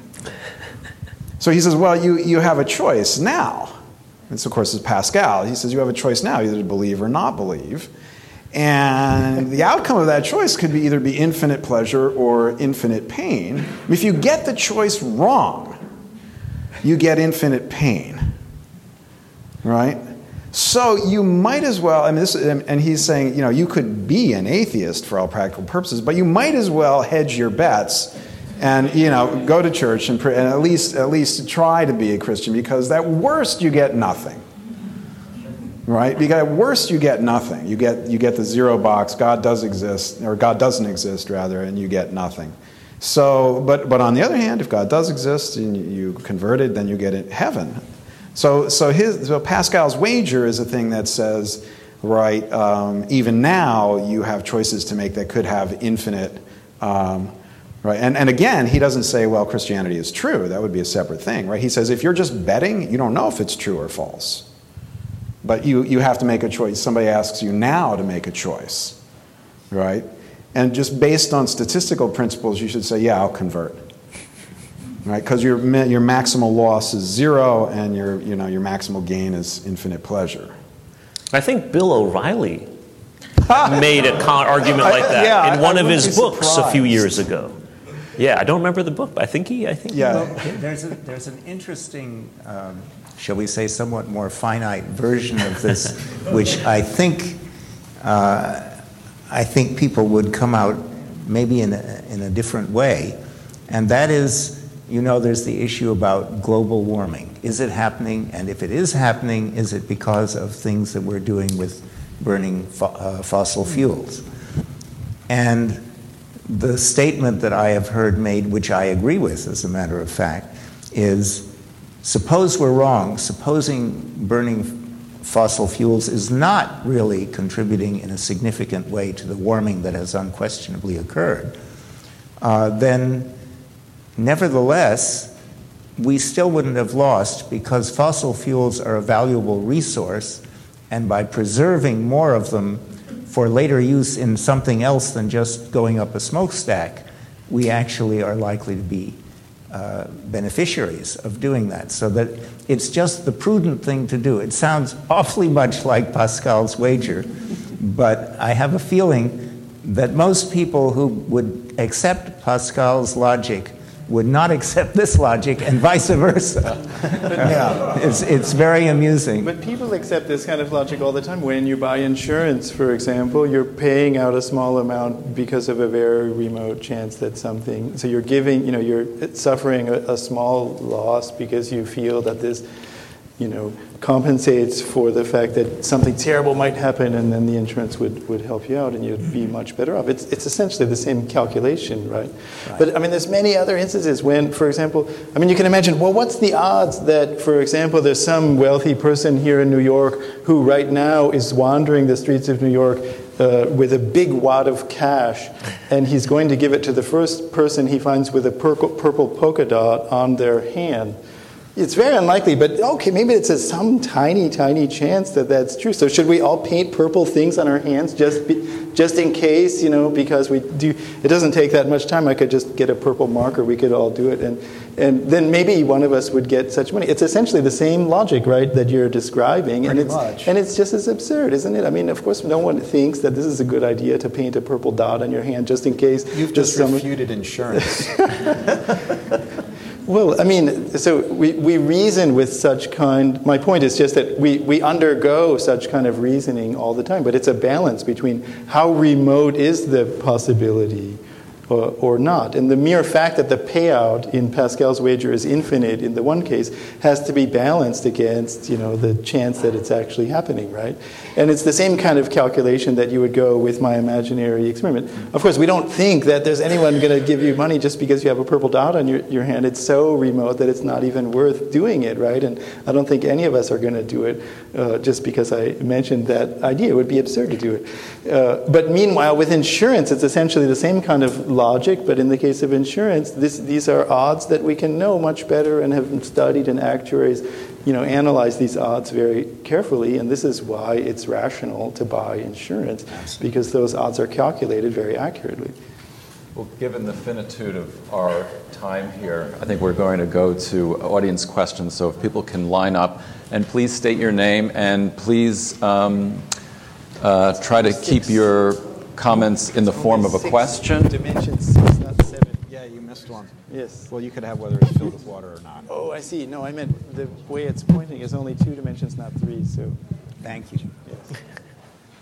I'm glad you guys didn't pick up on I saw that, you though. frown, I and I was did. thinking, oh yeah, okay. Well, I mean, you All didn't right. bring it in. Close enough. It's not 7 dimensions only. Close enough. All right, very good. I'd like to bring the related topics of neurobiology and knowledge into this discussion in the following way. It was mentioned by Eric when he was talking about is there a limit to what we can know? There may be a limit, and you said, of course, it's possible. The question that I'd like, however many of you would like to address, is what you think about that. Is there an inherent limitation to what we can know? And if your view is that there is, especially for Joel, is there any relationship at all to Gödel? For example, if what we can't know is a complete knowledge of our own cognitive processes, for example. That's the question. Oh, I see. So since you mentioned me, let me just start. So of course, there's a famous argument based on Gödel's theorem that somehow the human mind can't be simulable by a computer in principle because of the incompleteness theorem. And the argument says, well, we can see that whenever we look at a theory that it's true that the Gödel sentence, the I am not provable statement, which we can prove is not provable in the assertion, we can see nevertheless that it's true, and therefore we cannot be running a computer simulation. Or simulated by a machine. And I think this argument, this is, I think, what you're referring to at least a little bit. And this argument, I think, is not well accepted, and most people think that it's seriously flawed. And the reason is that, it's clear that what's going on in the mind is a finite process. I don't know the number of neurons, but maybe someone here knows the order of magnitude of the number of neurons, and they're related in a certain way. And it's not infinite. There's a certain number of neurons in a human mind, and it's definitely finite, and they react in a certain way with certain connections, and so all of this is completely finite, and in principle, there's no reason why those chemical things couldn't be simulated on a computer and so on, and it seems to just be refuted just on that ground. Of course, as a logician, I know also the step when you go from seeing that the theory is true to seeing that you can't prove it in the theory. This is the flaw in the argument. It's not really accurate. Of course, for some theories that we believe in and we can see that they're true, then we also believe that they're consistent, and so we can make that step. But after you've made this step an enormous number of times, it's not something that I agree that we can just see that it's consistent to go one more step. I don't agree at all with this with this Gödel argument that somehow we cannot be simulated because of the incompleteness theorem. I think it's fallacious. So then, how would you translate that to whether you agree or disagree with David Hilbert? The mathematicians know Hilbert and Hilbert space. Where on he gave this wonderfully concise and beautiful statement that's on his tombstone as well. We must know. We will know. So that's the drive to investigate the mysterious and the unknown. But my question is, do individuals here think one way or the other? Is there a limit to what we can know? Whether it's about our own thinking process or not, just in general. Is the Planck scale, for example, the limit of what we can know about the structure of the universe, or is it turtles all the way down? Is it, right? So that's the question I'm really asking. How you see, is there an inherent limitation to what we can know in our quest to know, or not? There are all kinds of limits into what we can know. There are limits of our visual system. For instance, how many colors we can distinguish or things like that. There are limits with how far scientific instruments can resolve things, limits to our capacity to theorize just in all kinds of ways. But I'm not sure that that's maybe quite the question that you're asking.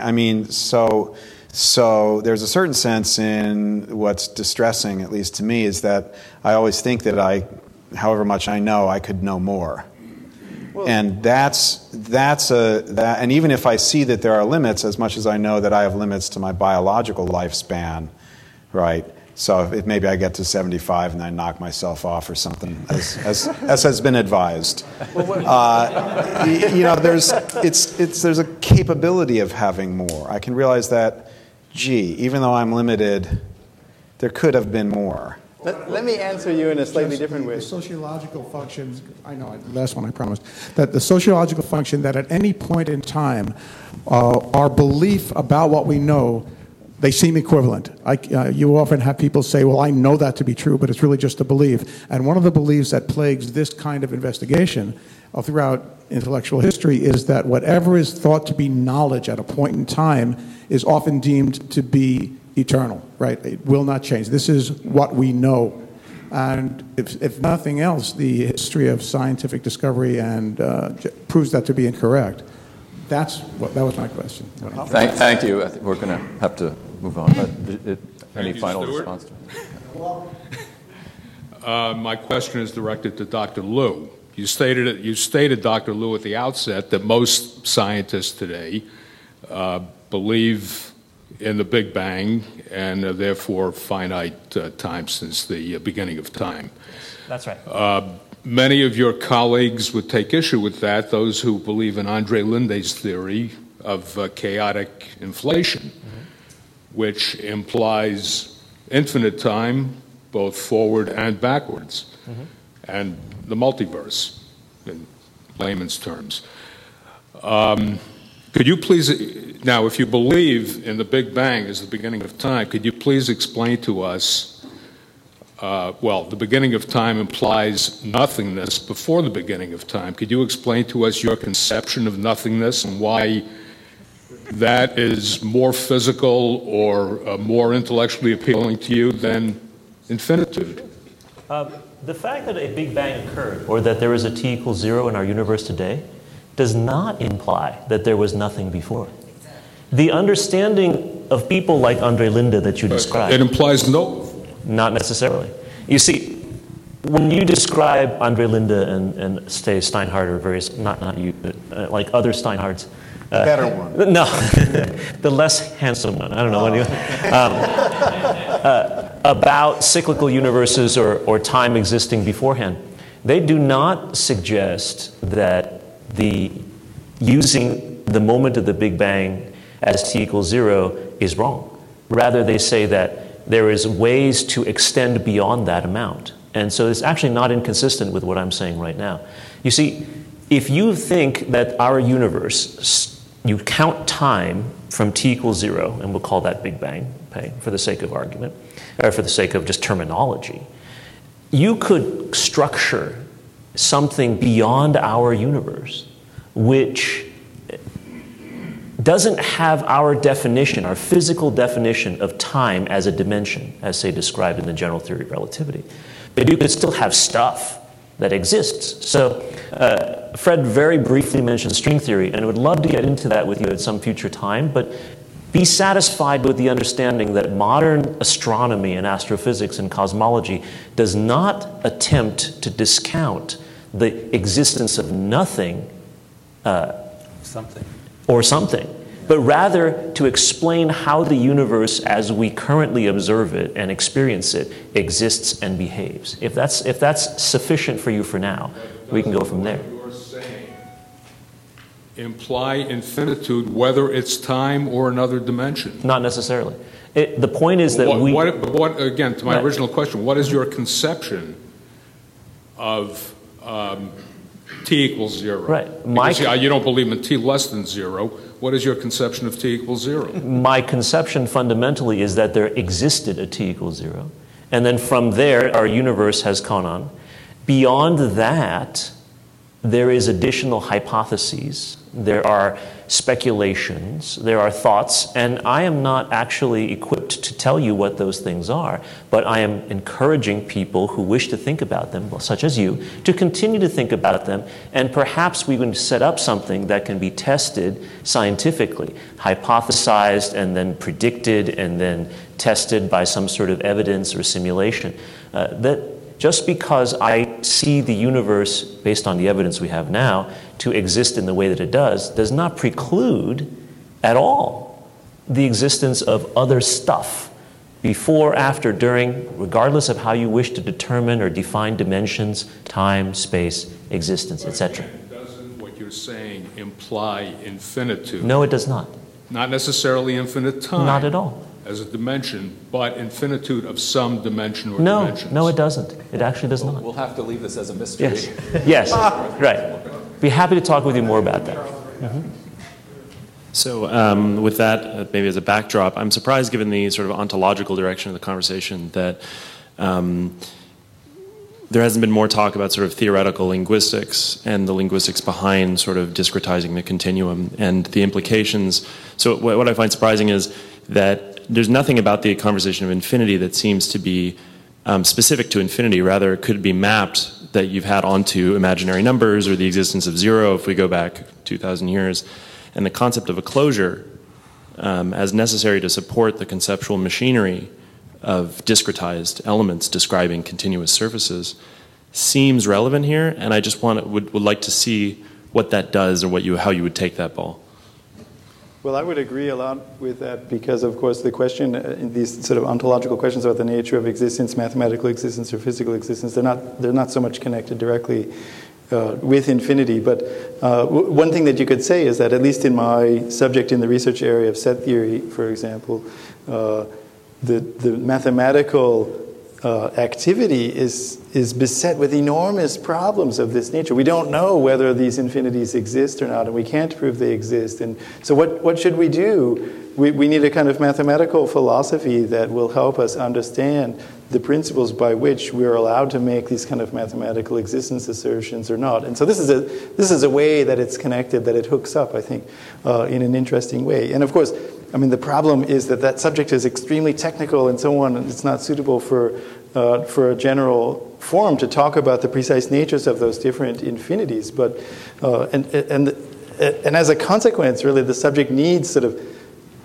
people who are expert both in mathematics, in these concepts of infinity, and also in the kind of philosophical questions about how do you justify these kind of abstract ontological existence claims. And there, one of the words he mentioned was closure, which I think would be stimulating, right, to the mathematician and to you. I mean, if closure is one of the things that, if I believe in one and I believe I can add a number to a number, then I might think that reality has to be closed under that operation, and that all the things that operation applies to. Or if I can take a power set, then I might think, well, reality has to be closed under this structure. And as you start to look at closure, I mean, closure is what drives, certainly philosophically, a lot of arguments for infinite structures. It seems odd to posit a lot of stuff and then just say, but that's where it stops. And because you immediately have the question of why does it, I mean, like if I say, well, the biggest number is 57. And well, wait a minute, why did you stop there? Because that seems to violate closure principles. And so as you move to saying, like, let's keep striving for closure, then it gets bigger and bigger and bigger. And the bigger and bigger and bigger gets nastier and nastier and nastier. And that drive for closure, which I think drives a lot of somehow it seems to drive a lot of the large cardinal research. But it's very interesting that you say that, because this is kind of inductive reasoning. I mean, there's two kinds of inductive reasoning. There's a sort of ordinary inductive reasoning is the reasoning process by which, when you observe many, many instances of something, you conclude that it's going to keep happening that way. So we think the sun is going to rise tomorrow because, look, it's risen every single day, that we can remember. Okay, this is inductive reasoning. You observe many cases. I mean, if you think about the sort of chicken getting up on the farm, that the farmer is going to treat him very well and so on, maybe you get a kind of counterexample situation, right? But then there's another kind of induction that's used in mathematics, inductive reasoning, and mathematical induction. And this is a mathematical principle which is, you can prove it. And it doesn't admit this kind of counterexample, right, with the chicken. And this is the principle by which, if you can prove that something happens at the number 0, and you can prove that whenever it's true at a number, then it's also true at the next number, then you get to conclude that it's true for all the numbers. Because you can see how it propagates. It starts out being true, and then it's true at the next one, and therefore it's true at the next one, and therefore it's true at the next one, and so on, forever, right? But now what you said is actually making a connection between the two kinds of induction, because you're saying that the reason we think that the universe is closed under some process is because we can see that when we had it, we can always add 1 and get a bigger number. And so it's a kind of inductive, I mean, if I was the chicken, I could say I could always add 1 more day. But it's not really true, right? So it's based on piano axioms to begin with. So the infinitude is baked into the rules of the... Right, so, but what he's saying is that the reason we believe the piano axioms is because of this kind of other kind of induction, right? That we can always add one more. So. Thank you.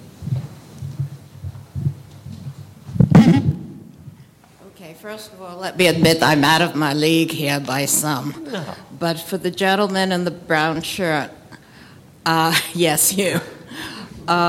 If you haven't already, you might want to read Krauss's A Universe from Nothing, which, by the way, I understood maybe 30% of. That's more than me. Yeah. I beg your pardon? That's more than me. Nice job. Or me. Oh, well, maybe I'm exaggerating. No, Lawrence rocks. Yeah, no question. As for just a couple of quick things, and I have a question. I'm sorry, I don't know anybody's name. Charles Liu. Charles. Yes. You use the word religion, and I think in the context in which you used it, it's probably not correct. The dictionary definition of religion is belief in a metaphysical or transcendental being. You spoke to metaphysical or transcendental, but you didn't define that as connected to a being. Therefore, I think what you're looking for is spirituality. And based on that, however, I think we should look into changing the dictionary definition, but that's another thing. Okay. Yeah, that particular definition wouldn't include, say, polytheistic religions. Say again? That particular definition would not allow polytheistic religions. Say, if you believed in many gods. Or Buddhism, yes. Or Taoism, or that's a very heavily westernized definition. But that's okay. We'll leave that aside. Yeah, that's all yes. right. Your point is taken. Yes, definitely. I think it was you, sir, who said if I can conceive of something, then it's got to be. I don't think I said that, but okay, then. I think I probably would have said that. Oh, I don't know if I said it, but I believe it. So how about that? In many dreams, we see ourselves flying, as an example. So we are conceiving of our ability to fly. And yet, no matter how many times I may have that dream, I know I will never fly. Let me answer outside that. of an airplane. Can I answer that? Because actually, throughout my life, I had flying dreams, particularly when I was younger in high school and in college. And in my dreams, I was flying, and it was always very difficult to fly. I had to make a lot of effort to move. I did fly, but it was very difficult, and I had to push very hard in my dream. And this went on for years, these flying dreams that I had. And then I realized one day what I was really dreaming about. And that was, I was on the swim team in high school, and I swam a lot. And the sensation of what was flying in my dream and what I had always conceived of as flying was actually physically exactly what it feels like to swim underwater. And I had to push against the water. And so just because you dream about flying doesn't mean that you actually are flying. I was really swimming in my dream, but I was conceiving of it incorrectly as flying. And I don't think that conceiving of something isn't the same thing as imagining it. And that might be a little too academic of a distinction. But if I were to say that you dream of flying, if I wanted to go out on a limb, if I did say that that's conceiving of it, I don't think I would ever mean to say that conceiving of something means it's going to happen in this life, or it's going to happen in this universe, or it's going to happen in my apartment, right? I mean, I can conceive of having a lot of things. I can conceive of having a lot of things that aren't going to fit in my apartment, or of doing a lot of things that I'm not going to ever do in this life. And so, if one were committed to thinking that if I can conceive of something, then it must exist, that would probably commit me to believing in a lot of things that are way beyond anything I can experience physically in this life or in this city or in this apartment, right? Now, of course, that could be false, but I mean, if one was to say that, because you said you were going to... Isn't that what I'm saying? Well, you said you would dream of flying, but you know you're never going to fly. No, but I started with the fact that, and I had it wrong, I guess it was you who said, If I can conceive of something, then I can do it, ultimately. Ultimately. Maybe not now. In another universe. In infinity. Okay. Oh, I don't know. Yeah, sure. Okay, anyway, here's a very quick question. Not an easy one, though. We always talk about the circle as opposed to the line. And the circle is finite. I beg your pardon. The line is finite, and the circle is infinite. What? Line is infinite, circle is finite. A line segment? Are you referring to like a segment or just a part of the line? Like the microphone. I think you're doing fine. Go on. Yeah. Don't worry about it. Don't let them. Well, no, but that's a basic misunderstanding. Keep going on. I think you're not so far off. Just finish your. What I didn't understand, well, assuming my original premise, and even if I'm wrong, well, because I defined it the way I defined it, I understood that the belief was you can go round and round and round and round in circles and keep meeting new ground. Whereas I don't see how you could do that unless you had an infinity of circles rather than going around, because if you're going around the same one, whether you're going forward or backwards, aren't you hitting the same obstacles or paths or whatever? And if it were possible to go back and forth, for that to be infinite, then in the line, which only goes so long, a finite line, wouldn't it be the same going back and forth that you'd hit the same thing? In other words, how is the circle differentiated from the line? Well, I brought up the circle early, so maybe I should respond, but everyone else here can correct me. The circle has the property that it has no end, but it's obviously completely finite. You can see the whole circle, and that's that. Now, could it be true that if you start going around the circle, then the first time you see movie stars, and the next time you see scientists, which is much less interesting, or something of that sort? Of course, it's possible. But in any case, what is certainly true is that there is no obvious limit to the number of times you can go around the circle. Whereas if you have a line of a certain length, there's an obvious limit to how long you can go in one direction. If you add the idea of going backwards, then there's no limit. So they become equivalent. Thank you. Let me say something, because I find it interesting about what you said. Namely, in computability theory, there's this famous sort of unsolvable problem called the halting problem. And this is the problem of, given a sort of computing device or a program, you want to answer the question of whether it will ever finish or not. And Turing proved that you cannot design any computational device that will answer this question. It's simply contradictory to be able to determine the answer to the halting problem. But if you think about computation, then there's kind of two ways for it to go infinite, for it never to complete. And that is, it could enter some kind of repeating loop. And this often happens with my programs by accident. So you can imagine a computational process that was kind of repeating. This is like going around the circle, right? It's just repeating the same state inside the machine forever, and it's never going to halt. And this is a kind of easy case of the halting problem, because when that happens and you can check, then you can kind of detect this when it happens. And say, look, it's never going to halt because it's repeating, and we can see it came back to the same configuration, and so it's never going to halt.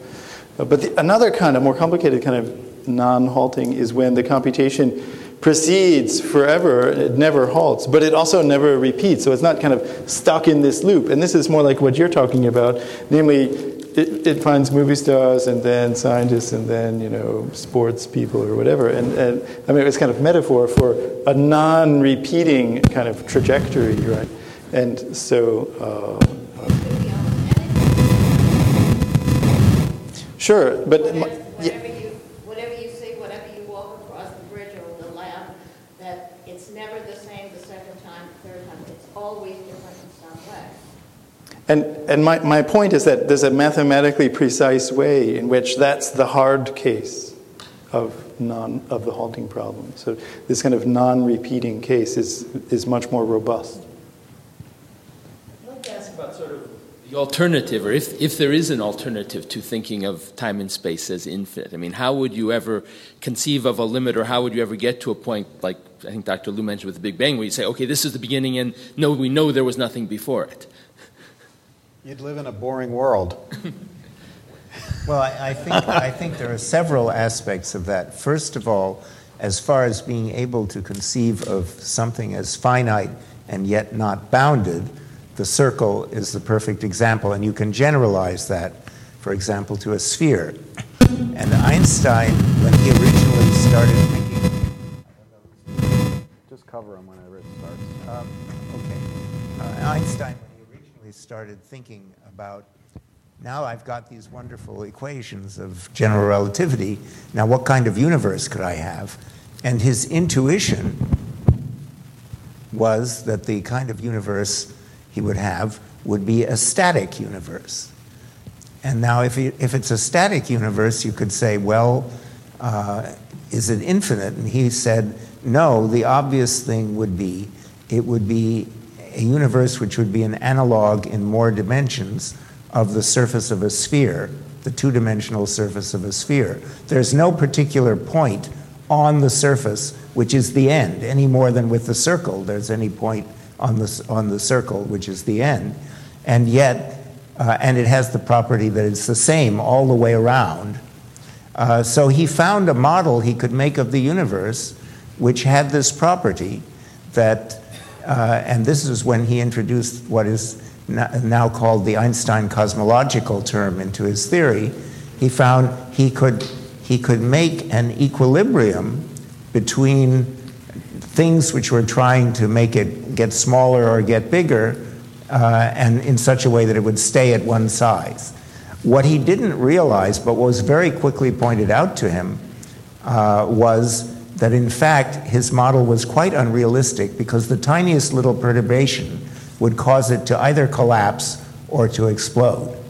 And that's why, in fact, his model was not really a good one, and it's why later on he is reputed to have said, though nobody can find the exact place where it's recorded in the police blotter, that this was the biggest mistake he ever made, to introduce the cosmological term, which now appears to be there, actually, but not to give quite the universe that he was thinking of. So yes, I think there are ways to conceive a universe which is finite, and that's what he was doing. And that's also true of what we think of the observable universe today. But that word observable is very important. We could never observe an infinite universe, because that would require some kind of infinity in time. And we don't have that much time to observe, most of us at least. So therefore, I think the reconciliation of the idea of finiteness with the idea of not having any special point anywhere in the universe is perfectly possible. But the universe we live in doesn't appear to be that type. It appears to be one which is like a plane or a straight line, but one where we don't see any sign of an end to it anywhere. Thank you. Good. Hi. I just had a thought about Pascal's wager, and I wanted to see what you thought of it. So this is sort of meant to be humorous, so I hope it doesn't offend anyone. But basically, if you inflict a finite amount of suffering on yourself to go to church and pray and act religious and everything, and then at the end of your life it's determined that there is no God, is there any instance in which that finite amount of suffering outweighs the infinite amount of hell that you would experience if there was a God? Yeah, no, that's right. So I could have gone out partying, but instead I stayed home and was very devout. I think there's it's an interesting the wager comes in many different flavors, and so Pascal's own view was that no matter what, you only have a finite loss if you decide to become, let's say, an Abrahamist, you decide to become devout. You only have a finite loss of fleeting earthly pleasures, which for him was compared to the infinity of pleasure in heaven versus the infinity of pain in hell was equivalent to nothing.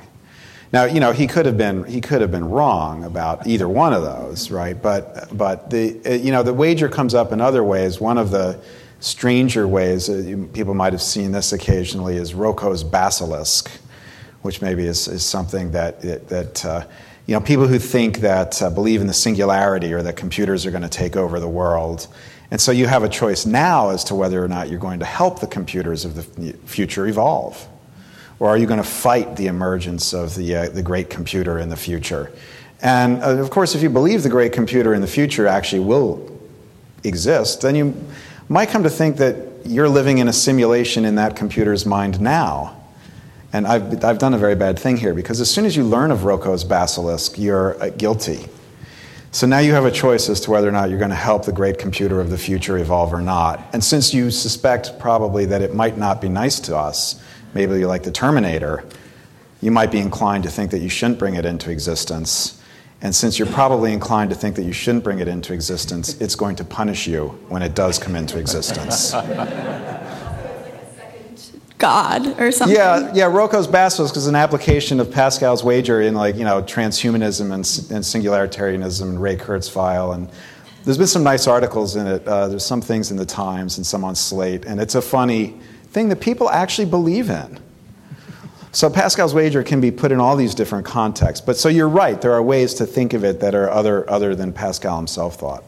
Go ahead. Your question is great, because I was thinking exactly the same thing when he was talking about it. The answer is there are some infinities and some finitudes in which the finite thing is actually to you more valuable than the infinite thing, right? I think in the form that was described, you don't really see that. But I could imagine that, let's say there were a statue that was set of me forever after I'm dead, right? Or there's a statue that's put up of me when I'm alive, and as soon as I'm dead, they take it down. Which one would I appreciate more, right? So that's the kind of thing where I would think about that. That's a really kind of cool. But that's a great question, because I was thinking about the same thing. But I think, isn't your question just of the following kind of logic situation? I mean, suppose you own a house and you buy a 10-year fire insurance policy for your house. And so you have to pay some money for this insurance. And then at the end of the 10 years, it turns out you didn't have a fire. So do you say, darn it, because I wasted my insurance? Or do you reason, I shouldn't have bought the insurance? I think it would be wrong to say that you shouldn't have bought the insurance, because fire insurance for your house is a great idea. And the fact that your house didn't burn down doesn't prove that you shouldn't have bought it. It just means you got lucky. But it's essentially the same calculation, right. I think you're talking about. And for 10 years, you were able to sleep at night knowing that if for some reason your house burned down, you get another one. Which ain't such a bad thing, right? Yeah. But I want to respond to something you said, if there's time. So there's one of these examples in this infinite utilitarianism context is really interesting, because so imagine that there's infinitely many people spread sort of uniformly on the lattice in all space, and that they're all very unhappy, but that there's an expanding sphere of happiness, that it starts out very small with only one person, but as it gets bigger, once you're inside the sphere of happiness, then you become very happy. Okay, so that's one world. World A. And world B is just like that, except everyone starts out happy, and there's an expanding sphere of unhappiness. So the sphere gets bigger, and once you're inside, then you become very unhappy. So now the question is, well, which world is better, right? Well, on the one hand, I mean, the world B had infinitely many happy people and only finitely many unhappy people. So at any given moment in time, there's sort of infinitely more happiness in the second world than there is in the first world, which has only finitely much happiness and infinitely many unhappy people. Right? So from that perspective, it seems like the second world is just way better than the first world. But on the other hand, from any individual person's perspective, of course, you'd much rather be in the first world, because then at some finite point, you change from unhappy to happy, and then you're happy from that point on, right? And so the case is that every individual person in the world would rather be in world A, but nevertheless there's a a strong sense in which world B has infinitely more happiness altogether than world A. That's a nightmarish problem. We have time for one more question. Hi, thank you very much for great discussion. When I came to immigrated to United States, I had to understand how American society is functioning. And one guy told me an anecdote which explained it. Anecdote goes like this. A question: what the number which is bigger than infinity? And answer: infinity plus shipping and handling. And that's explain me how this society and how capitalism is working. But I was a little bit surprised that you did not discuss the limitations of language. In this limited universe, finite universe, we have a finite number of symbols that we describe this universe. And despite of it, we still can make symbols and define something that does not exist here and can imagine it. For me, it's the question: how, why, with this limited number of symbols, we still can describe and imagine something that does not exist at all. Well, I think that's one of the mysterious powers of language. I mean, we can do that, and you raise a good question. How can we do that? I mean, certainly there are a lot of philosophers who say that as long as your description is consistent, then there does exist something that corresponds to it. And again, that might not exist in your apartment or here in this universe. So that's just an excellent question, right? I mean, and it gets back to the question that we all talked about at the very beginning, which is how do we think about what exists? How do we think about existence? And if one were, probably a mathematician, they say, well, if it's consistent, it exists. And many philosophers who are realists would say the same thing. But that would certainly lead to reality being infinite in probably every conceivable way. Well, let me say something, if I could. So the logicians have a very intricate account of the connection between language and mathematics, and we have formal languages and different ones, and we try to understand exactly how it is that a language is able to describe mathematical objects, and some languages are too weak to do so, and other languages are strong enough to do some, but not others, and so on.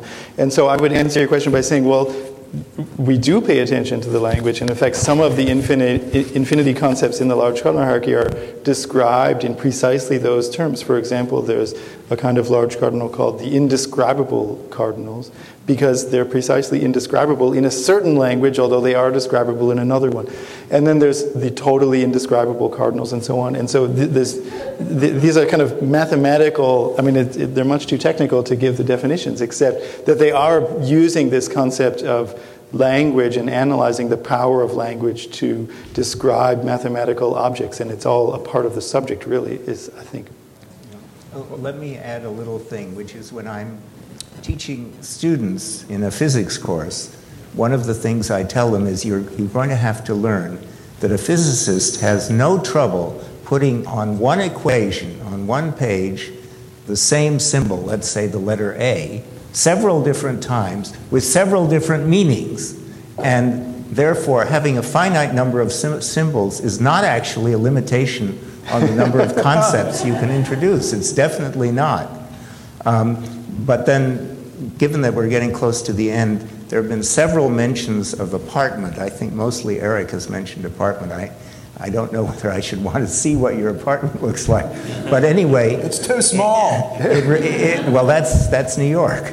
It reminds me of something I heard not too long ago that Woody Allen was quoted as saying, I don't want to live on in my films. I want to live on in my apartment. Right. Well, allow me to give the final word to Hamlet, who, speaking of masters of another kind of language, and who I think spoke for many of us when he said, I could be bounded in a nutshell and consider myself a king of infinite space, were it not that I have bad dreams. So please join me in thanking Joel, Eric, Alfred, and Charles.